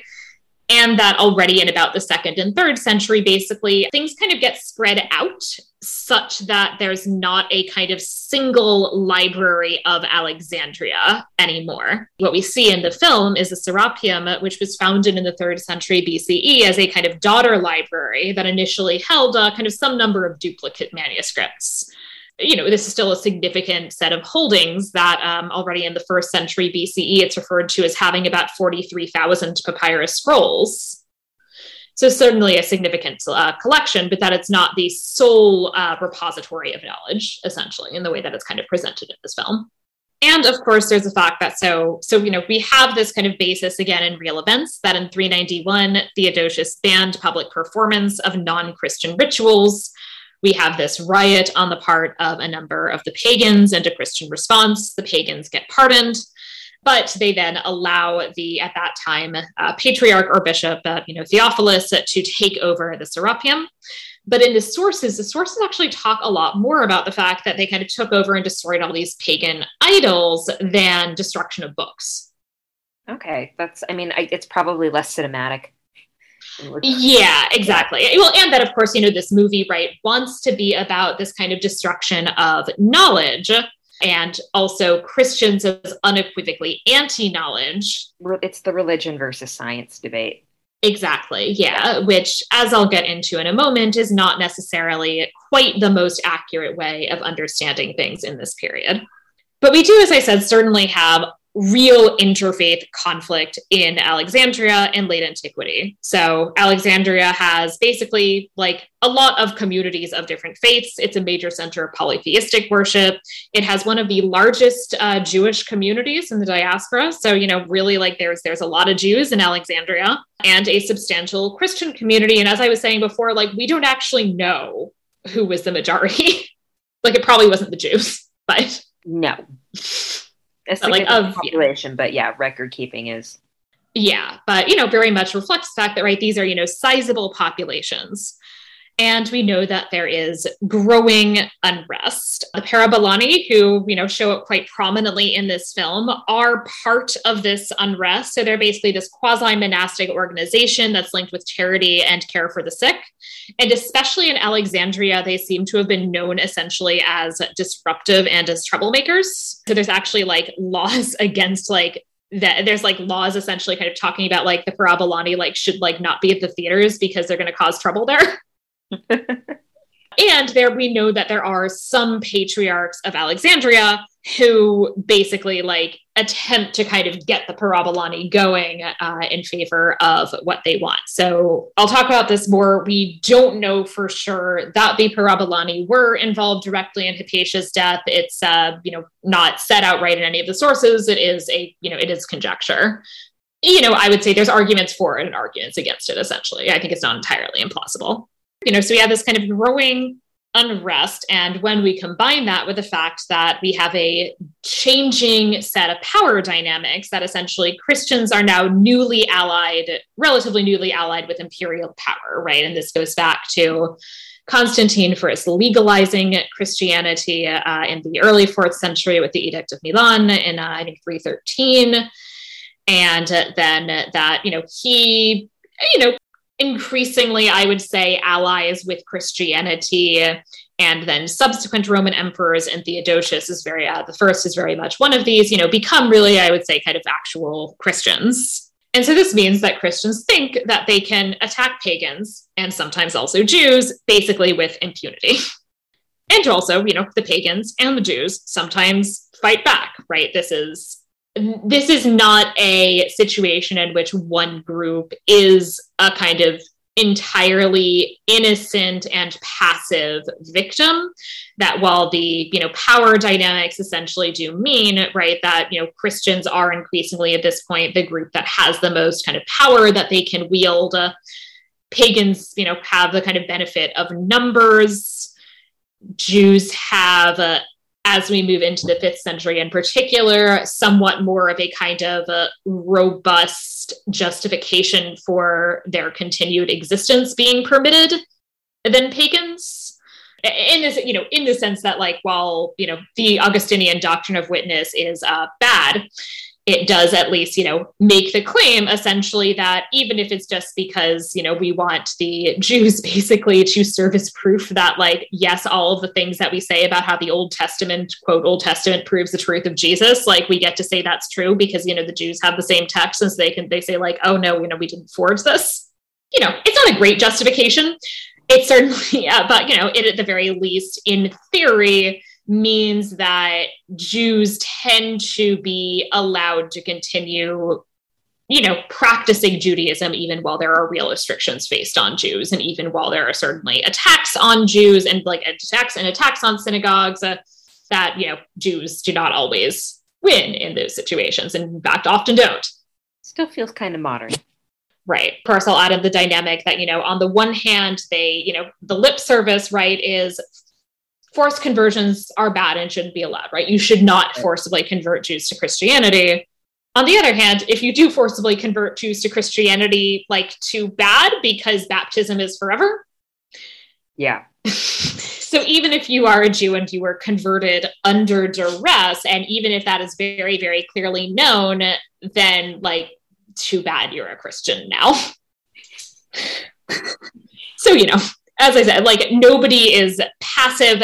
A lot of people are participating in violence, but we have a set of power dynamics at play where very much, like, the Christians are the ones who are more likely to be able to engage in various kinds of religious violence with impunity. But also when I say Christians, I don't want to say not all Christians, but one of the things that this film does leave out is the fact that there are different kinds of Christians, and that there are other groups of Christians which are also very much being targeted. There are definitions that get made of what counts as orthodoxy and what counts as heresy in the 4th century at the Council of Nicaea. And I would say Theodosius's biggest priority over the pagans, over the Jews, is Arian Christians. So basically Christians who think that Jesus is subordinate to, rather than equal to, God the Father, which was a big, big issue in the 4th century. Their Arianism is a big issue in my research too.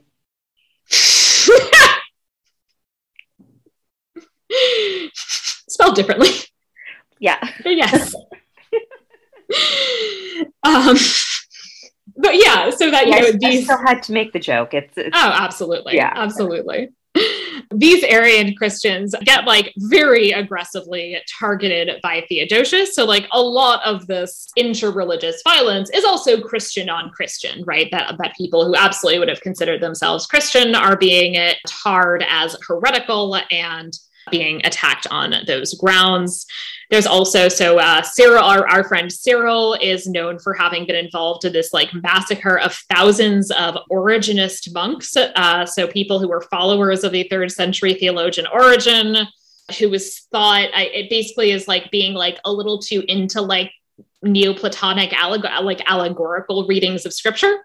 Which then leads into the fact also that like philosophy, there are plenty of Christians who are really interested in philosophy. There are philosophical schools that are basically like overtly like Neoplatonic Christians. So Christians who have really similar ideas about Platonist philosophy as somebody like Hypatia, because that's actually what she's very interested in. There are Christians who think about things very similarly. They're just then interested in applying that to scripture in a variety of ways.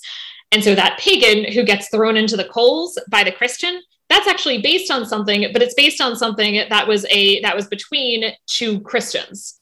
Oh, okay. With like one being a Christian who liked philosophy more.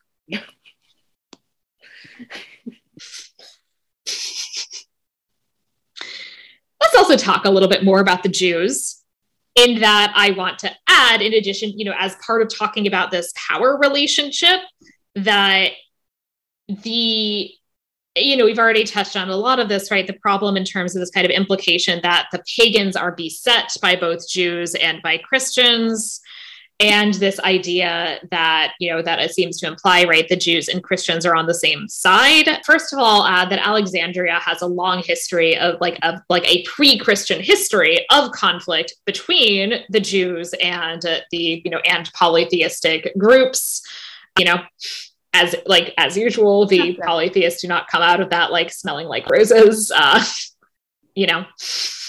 Nobody's so great. And Christians and Jews are not allies, everyone. They are not allies. They are not friends. So if we can give a few examples that I will share of anti-Jewish laws passed by the Roman Empire pre-391, these include banning conversion to Judaism, punishing Jews who did anything to try and prevent other Jews from converting to Christianity, banning marriage between Jewish men and Christian women. It is specifically that.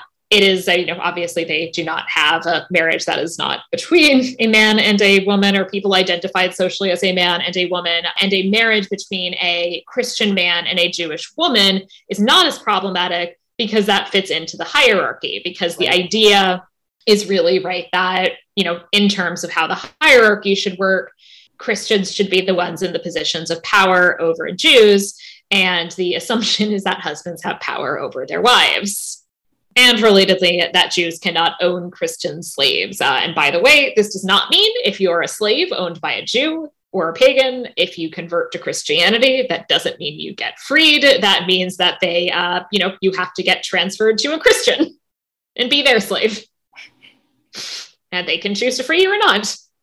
And often not. I was just going to say, probably not. No, generally not. I mean, it's the same. I would say it's, that kind of pretty similar dynamic, right, to what we often see is that in precisely this period, right, that there are certainly cases in which slaves buy their freedom, or in which like owners manumit slaves on their deathbed or something, or sometimes, earlier, sometimes not on their deathbed, but that, so manumission does happen. And I would say is more common in the late antique and medieval Mediterranean than it is in, say, the 18th and 19th century United States.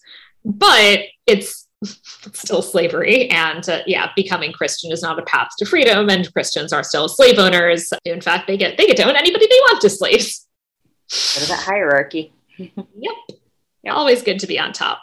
And finally, my other, complaint is, again, in that Christians are not a monolith. There are a lot of Christians who are very interested in science and mathematics, and they did not think the earth was flat. So, the Historia et Veritas. Now I could talk a little about Hypatia, who is, of course, a real historical figure. Born in Alexandria, she was educated by her father, who is known in his own right as an astronomer and mathematician. And she's known for teaching a quite wide array of subjects. So astronomy, mathematics, occult sciences, That again, I mean, the boundary between these things is not as hard and fast as it would be today. So actually Cynegius talks about basically like learning like weird, like occult stuff from Hypatia. Oh, that's really interesting. Yeah. Yeah. And like, when he's like, oh, that's fun. That's where I learned this. Yeah. And of course, Neoplatonic philosophy, which is, I would say, what she's probably kind of most invested in. And Cynegius, who again was, really her student and is a real person, he became a bishop or patriarch himself. And he referred to her in his writings simply as the philosopher, which I find fun because like that's in other contexts, like people refer to like Aristotle as the philosopher. Yeah. Yeah. So she's somebody who certainly garnered a lot of respect in her time. She's described very admiringly, both by Christian authors and by pagan ones.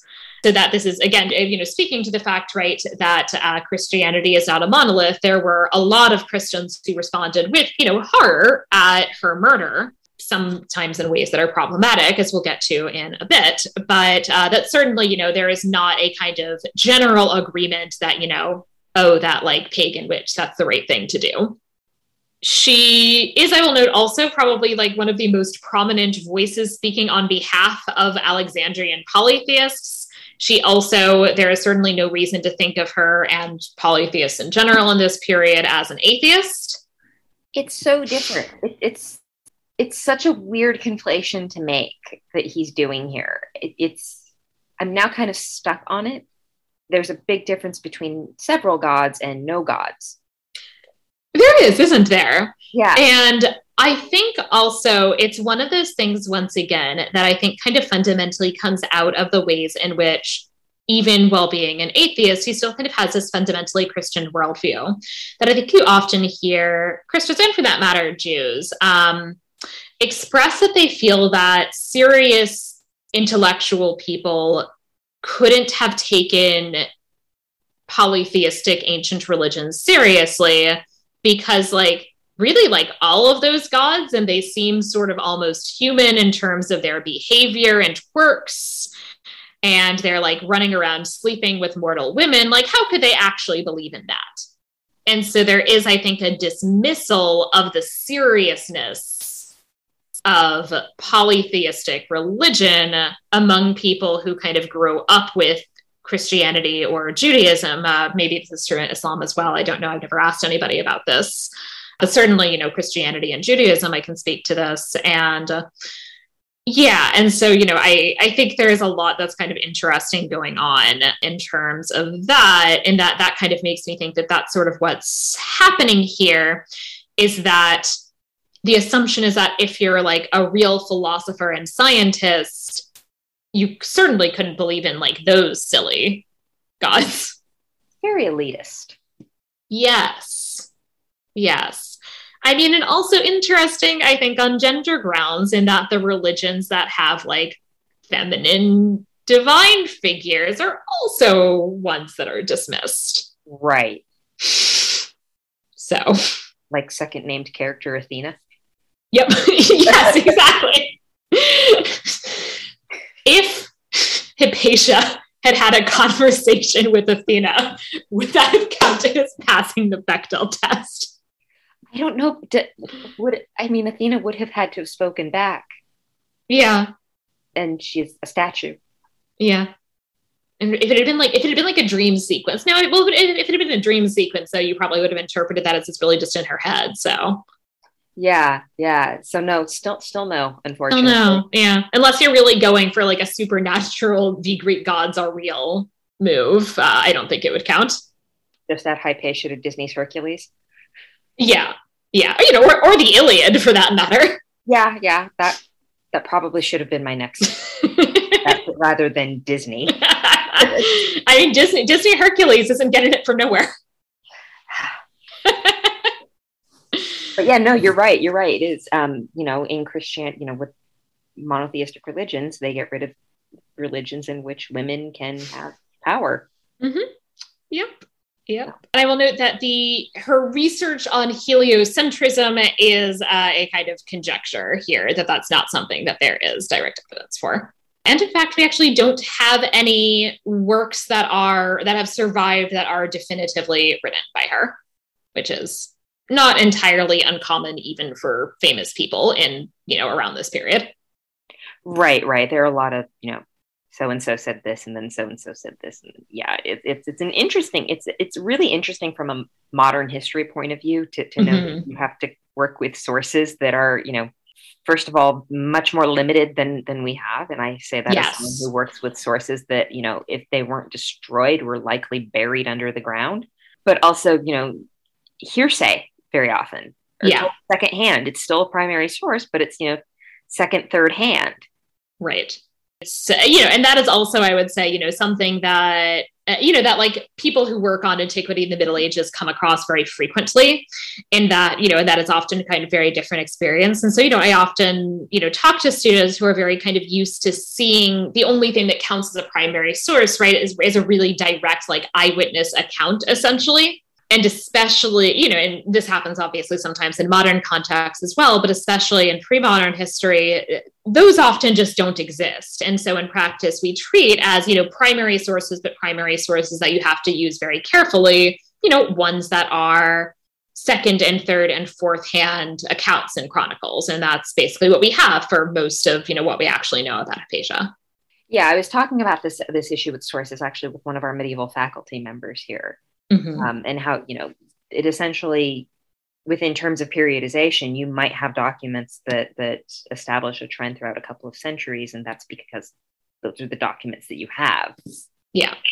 I think the film does overall a decent job of presenting the fact that basically Hypatia gets kind of caught up in this political conflict between Orestes and Cyril, with the exception of the fact that because the movie is about her, I think it gives her somewhat greater centrality, whereas the unfortunate reality is that she essentially is a kind of side target in a lot of ways. And I would say also is maybe like slightly overly kind to Orestes in this. He's not really defending principles. He's a kind of pragmatic politician. I feel like movies in general have a hard time with the idea of a pragmatic politician. Yes. There always has to be something more behind it, maybe something a little bit more altruistic. Yes. It can't be quite as self-serving as pragmatic politician often is. Yeah, and I think this especially comes up in terms of when we're having conversations and portrayals where we're talking about religious toleration and lack thereof, is that the vast majority of religious toleration in the pre-modern world is very much pragmatic toleration. It's toleration because you find these groups useful, because they're substantial populations and you want to keep the peace. And that's very much Orestes' deal, that he actively cultivated alliances with different groups of people, including Hypatia essentially as a representative of the pagan community, with Jewish leaders. And essentially that basically his deal is that there has been a long history of conflict between the imperial prefects on the one side as representatives of secular authority and the patriarchs as representatives of religious authority, who, and this will not be the first time this happened, want to say that because their authority is a spiritual one, they by definition have a greater authority and that they have authority over the prefects. And there will be similar claims made about, kings and emperors in later periods. And the prefects, including Orestes, don't agree with that reading of the situation. Yeah, I think what we were talking about earlier, though, the scene where he defends Nicias and we are brothers, we were wondering, is he actually listening to Hypatia, or is he playing politics here? And I think if that had been a little bit more clear, it might have been a little bit more accurate to Orestes. Yeah, the thing that I do think is interesting is that I think the film does hint, although not exactly outright say, that his conversion is pragmatic. Yeah. And that I do like, and, because I think it is of value to acknowledge the extent to which, pragmatic conversions were quite common in precisely this period. Oh, yeah. Yeah. That is something that I find striking. And then there is, of course, Cyril, the other side of this conflict, who basically gets sometimes portrayed as like completely ruthless, sometimes as completely inept. and seems regardless, basically, of having been quite intent upon his ascendancy to the patriarchy to basically settle some personal scores with other Christians and also against Jews, who he seems to have disliked on a combination of like personal and religious grounds. Some highlights of Cyril's commentary on Jews, content warning for some intense anti-Jewish rhetoric, that he describes him as the most deranged of all men, senseless, blind, uncomprehending, and demented. They are foolish God-haters, killers of the Lord, unbelievers, and irreligious, and he described the synagogue as a leprous house which perpetuates their monstrous impiety. Nice guy. This sounds a little bit like, and I'm jumping forwards a little over 1,000 years here, Gibbon, the decline and fall of the Roman Empire, and how he describes Jews. He uses really similar language when talking about Rome as Cyril does. I can't remember the exact quote. It's been a while since I actually had to go through that book. I don't even remember, something in undergrad. I had to go through some of that book. But yeah, the way he describes Jews is really kind of similar. Yeah, the kind of casual anti-Semitism of British people. Yeah. Cough, J.K. Rowling, cough. So, bringing us into 415, Orestes issues his edict regulating the mime shows. And the mime shows are very popular. They're also often places where violence breaks out. They're also places that a lot of Jews basically are like, this seems like a fine thing to do on the Sabbath. Like, they'll go to services, right? But then after services, it's a long day. You got to do something. You hang out at the mime show. Hierax, who's an ally of Cyril, goes to kind of figure out what the content is of the edict. He decides that he's cool with it, but then recites it out loud during one of these mime shows in what was probably an effort to deliberately provoke the Jewish population. They riot. Orestes retaliates against Hierax, who gets publicly tortured. Again, he's not, a nice, warm, fuzzy gentleman. He is publicly torturing people. Yeah. Again, this is very much like, it's not that he really, really likes the Jews. It's that it's about his authority versus Cyril's authority. And this is very much also coming out too, in that Cyril very much cares about his authority and also seems to not like the Jews. So he threatens to retaliate against the Jews. This is when they respond with this scheme where they do lure in a bunch of Christians and kill them, which, I don't know, in the grand scheme of Jewish Christian history, I'm kind of like, yeah, good for you. Cyril then expelled around 50,000 Jews, so at least kind of some substantial amount of the population of the city, and then basically tacitly encouraged people to rob and attack them as they left. Of course he did. Of course he did. And synagogues were, of course, then forcibly converted into churches. We keep having this, this conflict continues. There is a group of monks who attack Orestes, and, Ammonius is a real person who hits Orestes in the head with a rock during this. Orestes has him tortured to death. You can't be that upset, but I will note, the film has him as executed. There is a difference between executing and torturing to death. Oh, yeah. Seems to have been torturing to death, seems to have been the reality, because again, this is not a nice, warm, fuzzy gentleman. No, the execution seems that it would be the nicer option.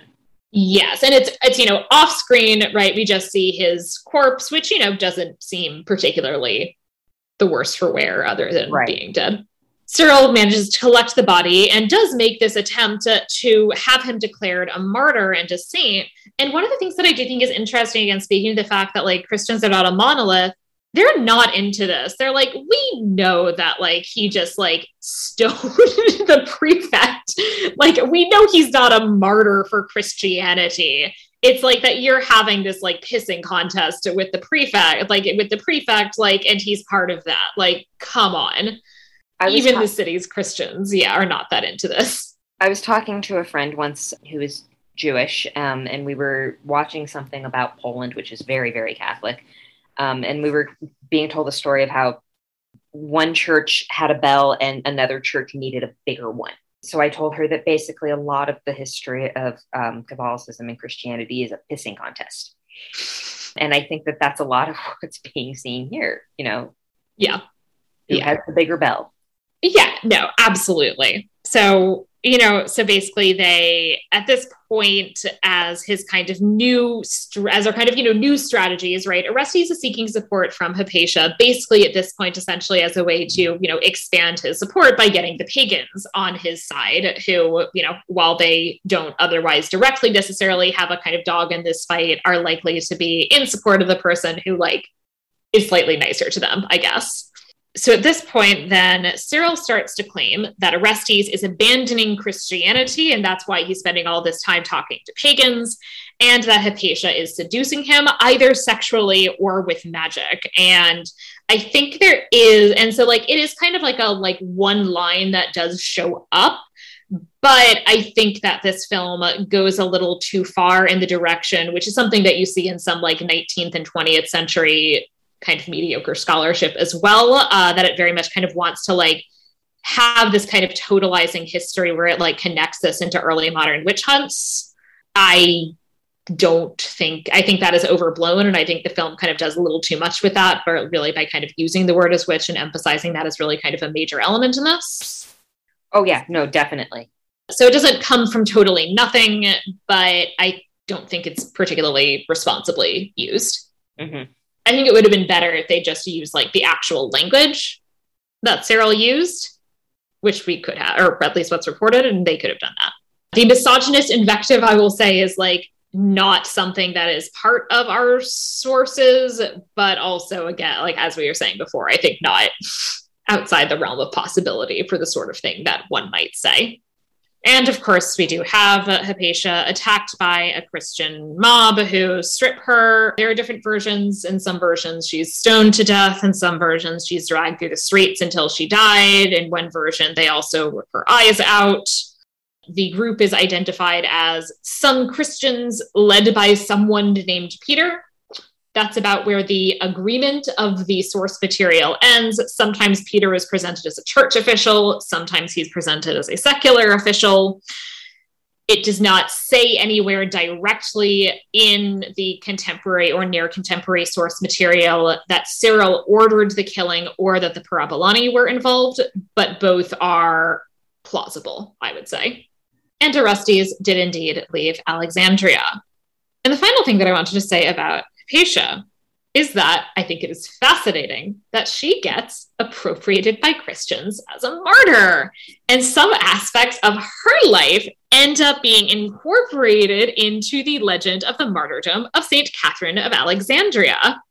Yeah, that's real interesting. I have more to say in our next section.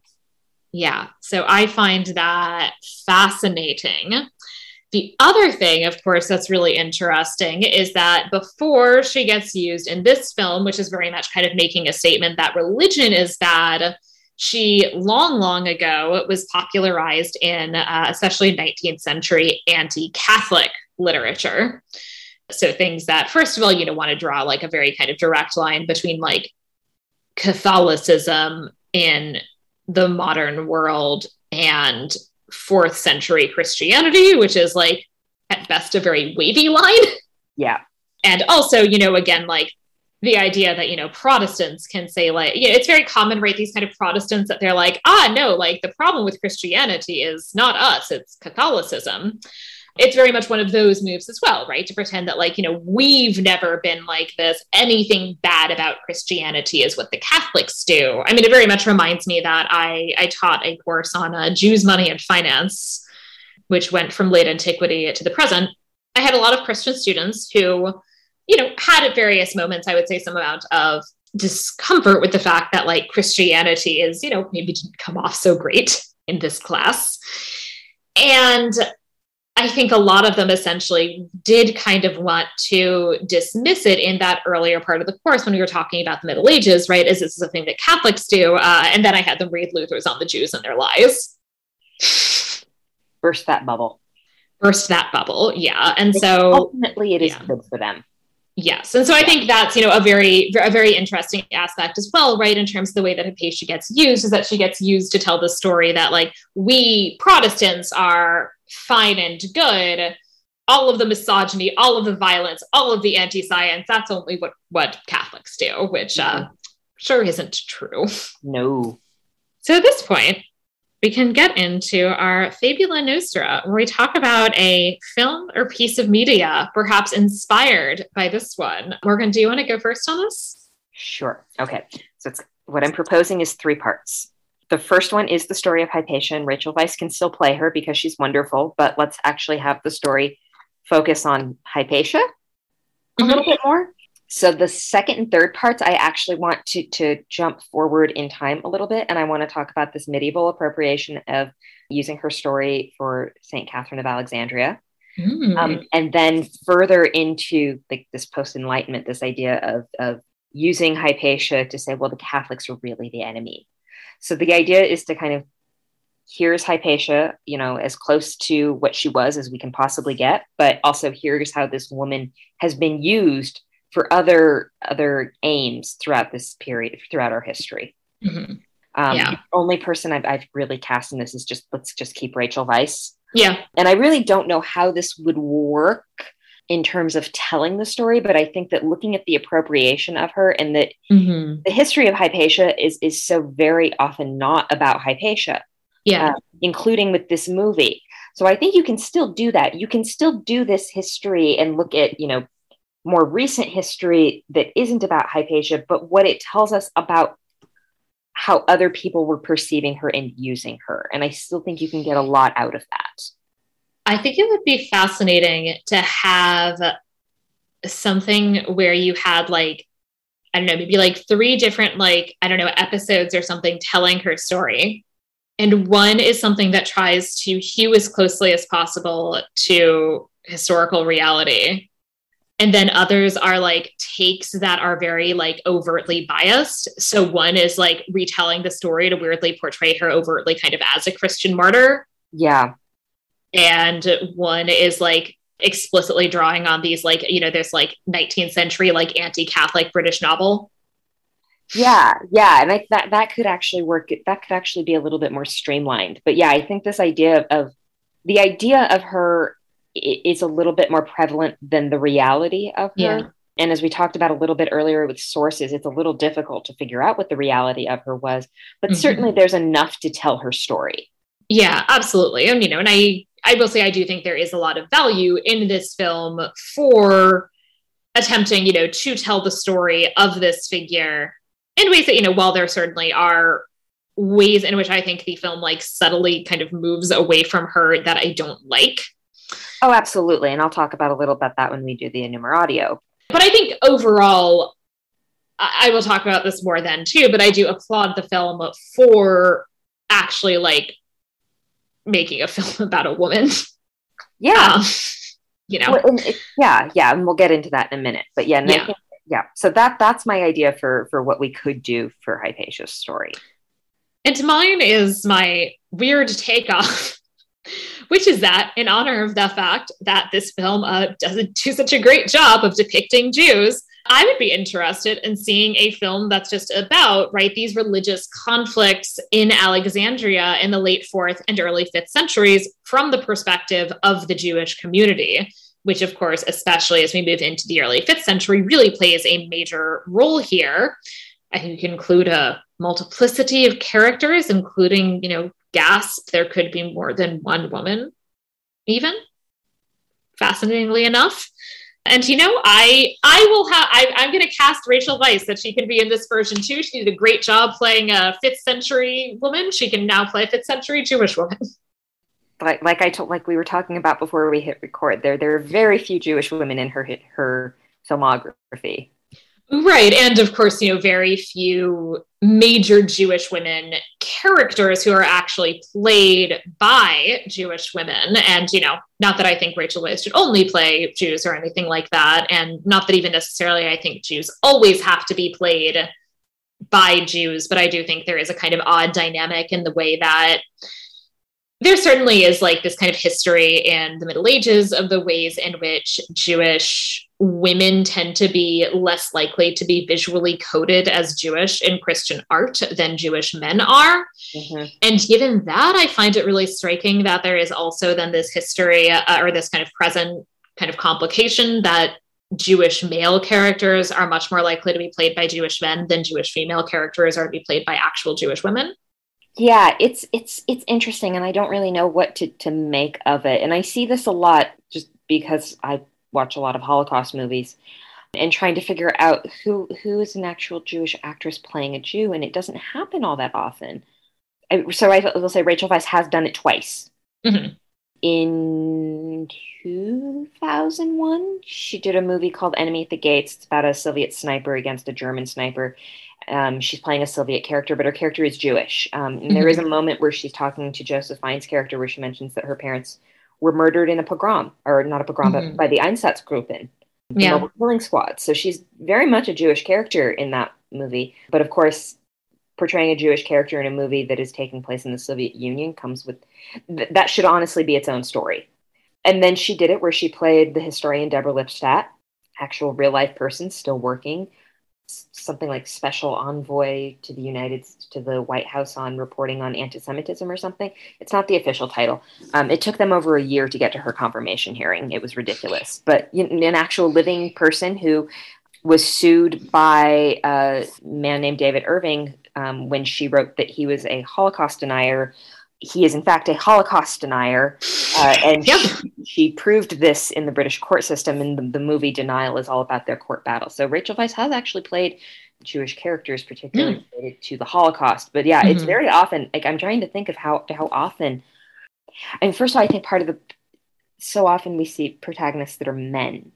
Yeah, I mean, that's the thing, too, is that I think also there are also relatively few Jewish women portrayed at all is another piece of the puzzle here.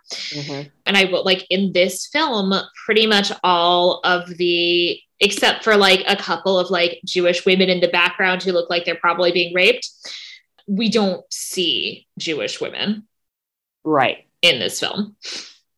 That all of the Jews who are, involved in kind of, which I will say, because the only Jews we see really in this film are, Jews who are very much participating in like public and being like public spokespersons for the Jewish community. And those would have been men. But that's also a choice in itself, that in this movie in general, we only see the people who are kind of involved in that level. And we don't see a lot of other kind of ordinary people. And so, we don't see any women except for Hypatia. So, right. And I think it could be interesting, again, to have this film that might think about, some of the ways in which kind of on the ground this affected ordinary people as well, How are these conflicts being experienced by people who are not, in the upper echelons of political hierarchies?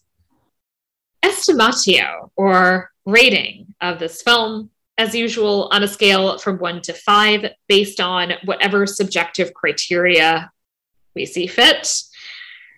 I struggled. I think I'm going to go with a 4, which is in part an expression of appreciation of the fact that it is a film led by a female character.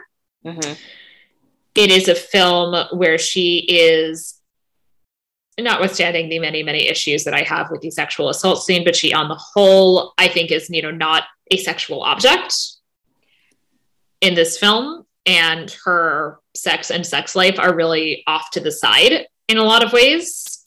And her lack thereof, in fact, is, off to the side.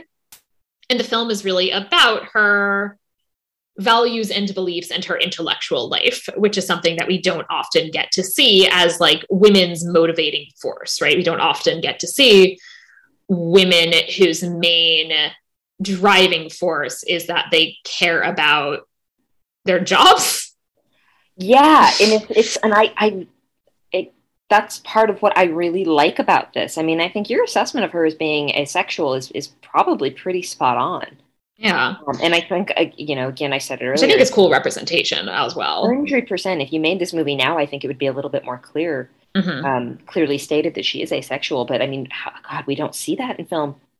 Yeah. And I love that she actually, that she talks about it, that she's like, I just have never felt that way, in a way that like actually really, to me, like I buy, as a term, as a way of that that a woman might really talk about this, or a person of any gender might really talk about this in an era where like that's not a label, right? In which like, you know, that you wouldn't have that term, but that like you can see that like she's thinking about this, right? That this is something that is really important to a lot of people and it's just never been a thing for me. Mm-hmm. I really love that. And so I think that's so excellent. As I said, I think the fact that like her main thing that she cares about is like her values and her job, I think is excellent, and something that like, I mean, because like I've seen a lot of film and covered a lot of films recently, and these are brand new films where there are female characters whose only apparent motivation seems to be that they like this man. Yes. Which is bullshit. Yes. And she has her own motivations and wishes and goals, which have nothing to do with men whatsoever. Mm-hmm. Men are irrelevant to what Hypatia wants out of her life. And I love that. Oh, it's great. Yeah. So that's the thing as I really love about this film. It loses, you know, and I'm being like fairly generous because that's so rare, especially in films that I get to cover for this podcast. It's losing the point still because I think it oversimplifies the interfaith conflicts in some really problematic ways. I think the portrayal of Jews is bad. And I'm annoyed that if you're going to invent a character and make him one of your three main characters, it has to be like some fucking man who sucks. Yeah. While implying that Hypatia is like the only woman who lives in Alexandria. Mm-hmm. I actually would also rate it a 4, and pretty much for the exact same reasons. I think it's so refreshing to see not only a female protagonist, but a female protagonist who there is no romance whatsoever in this movie. Like we said earlier, can't blame Oscar Isaac for trying. But yeah, that's not central to who she is. It's not central to her part. I agree very much with you about those criticisms. But I would also add that I think that the movie loses some points as well for the fact that Amenabar, for critiquing religion, can't get himself out of his Catholic upbringing in how he portrays her, and that ultimately leads to some really passive behavior from her, or rather not behavior, because she's not doing much of anything toward the end. Is passive behavior really behavior if you're passive? Passive non-behavior. Yeah. But that's kind of where the gender part falls, because it does get into this, you know, masculine idea of help woman, that kind of thing. So yeah, I would also give it a 4. I would also add that I would give Hypatia herself a 5 on Rate My Professor. Absolutely. She definitely gets a 5 on Rate My Professor. Can we create that profile? Hypatia of Alexandria. What class? Because you have to put what class you took with her. So what would it be? Cosmos 101? Yeah. Astronomy 101, basically. Yeah. Astronomy 101. Critiques of Ptolemy. Yeah. Hypatia gets a 5. She created a welcoming environment where I felt free to speak and free to express my opinions. And a real, as much as Davis sucks, she creates a very egalitarian environment in her classroom where, you know, the voice of this enslaved person she values as much as all of these rich boys. Yeah. So she gets a 5 on Rate My Professor. Yeah. She gets a 4. Yeah, I think that's fair. Yeah. So Morgan, thank you so much for coming on and discussing this movie. Are there places where the listeners could find you on the internet? Twitter is Morgan Says Balls. It is a locked account, so feel free to just request. It's basically just me yelling at New York Times stories and soccer. Much needed. Yeah. Excellent. Yeah, feel free. All right. And if you've enjoyed this podcast, please subscribe in your preferred podcatcher app and rate and review on Apple Podcasts. I'll read new 5-star reviews in future episodes. And please follow the podcast on Twitter at Media Evil Pod and join our Facebook group. You can also find me on Twitter and Instagram at Sarah Iftdecker.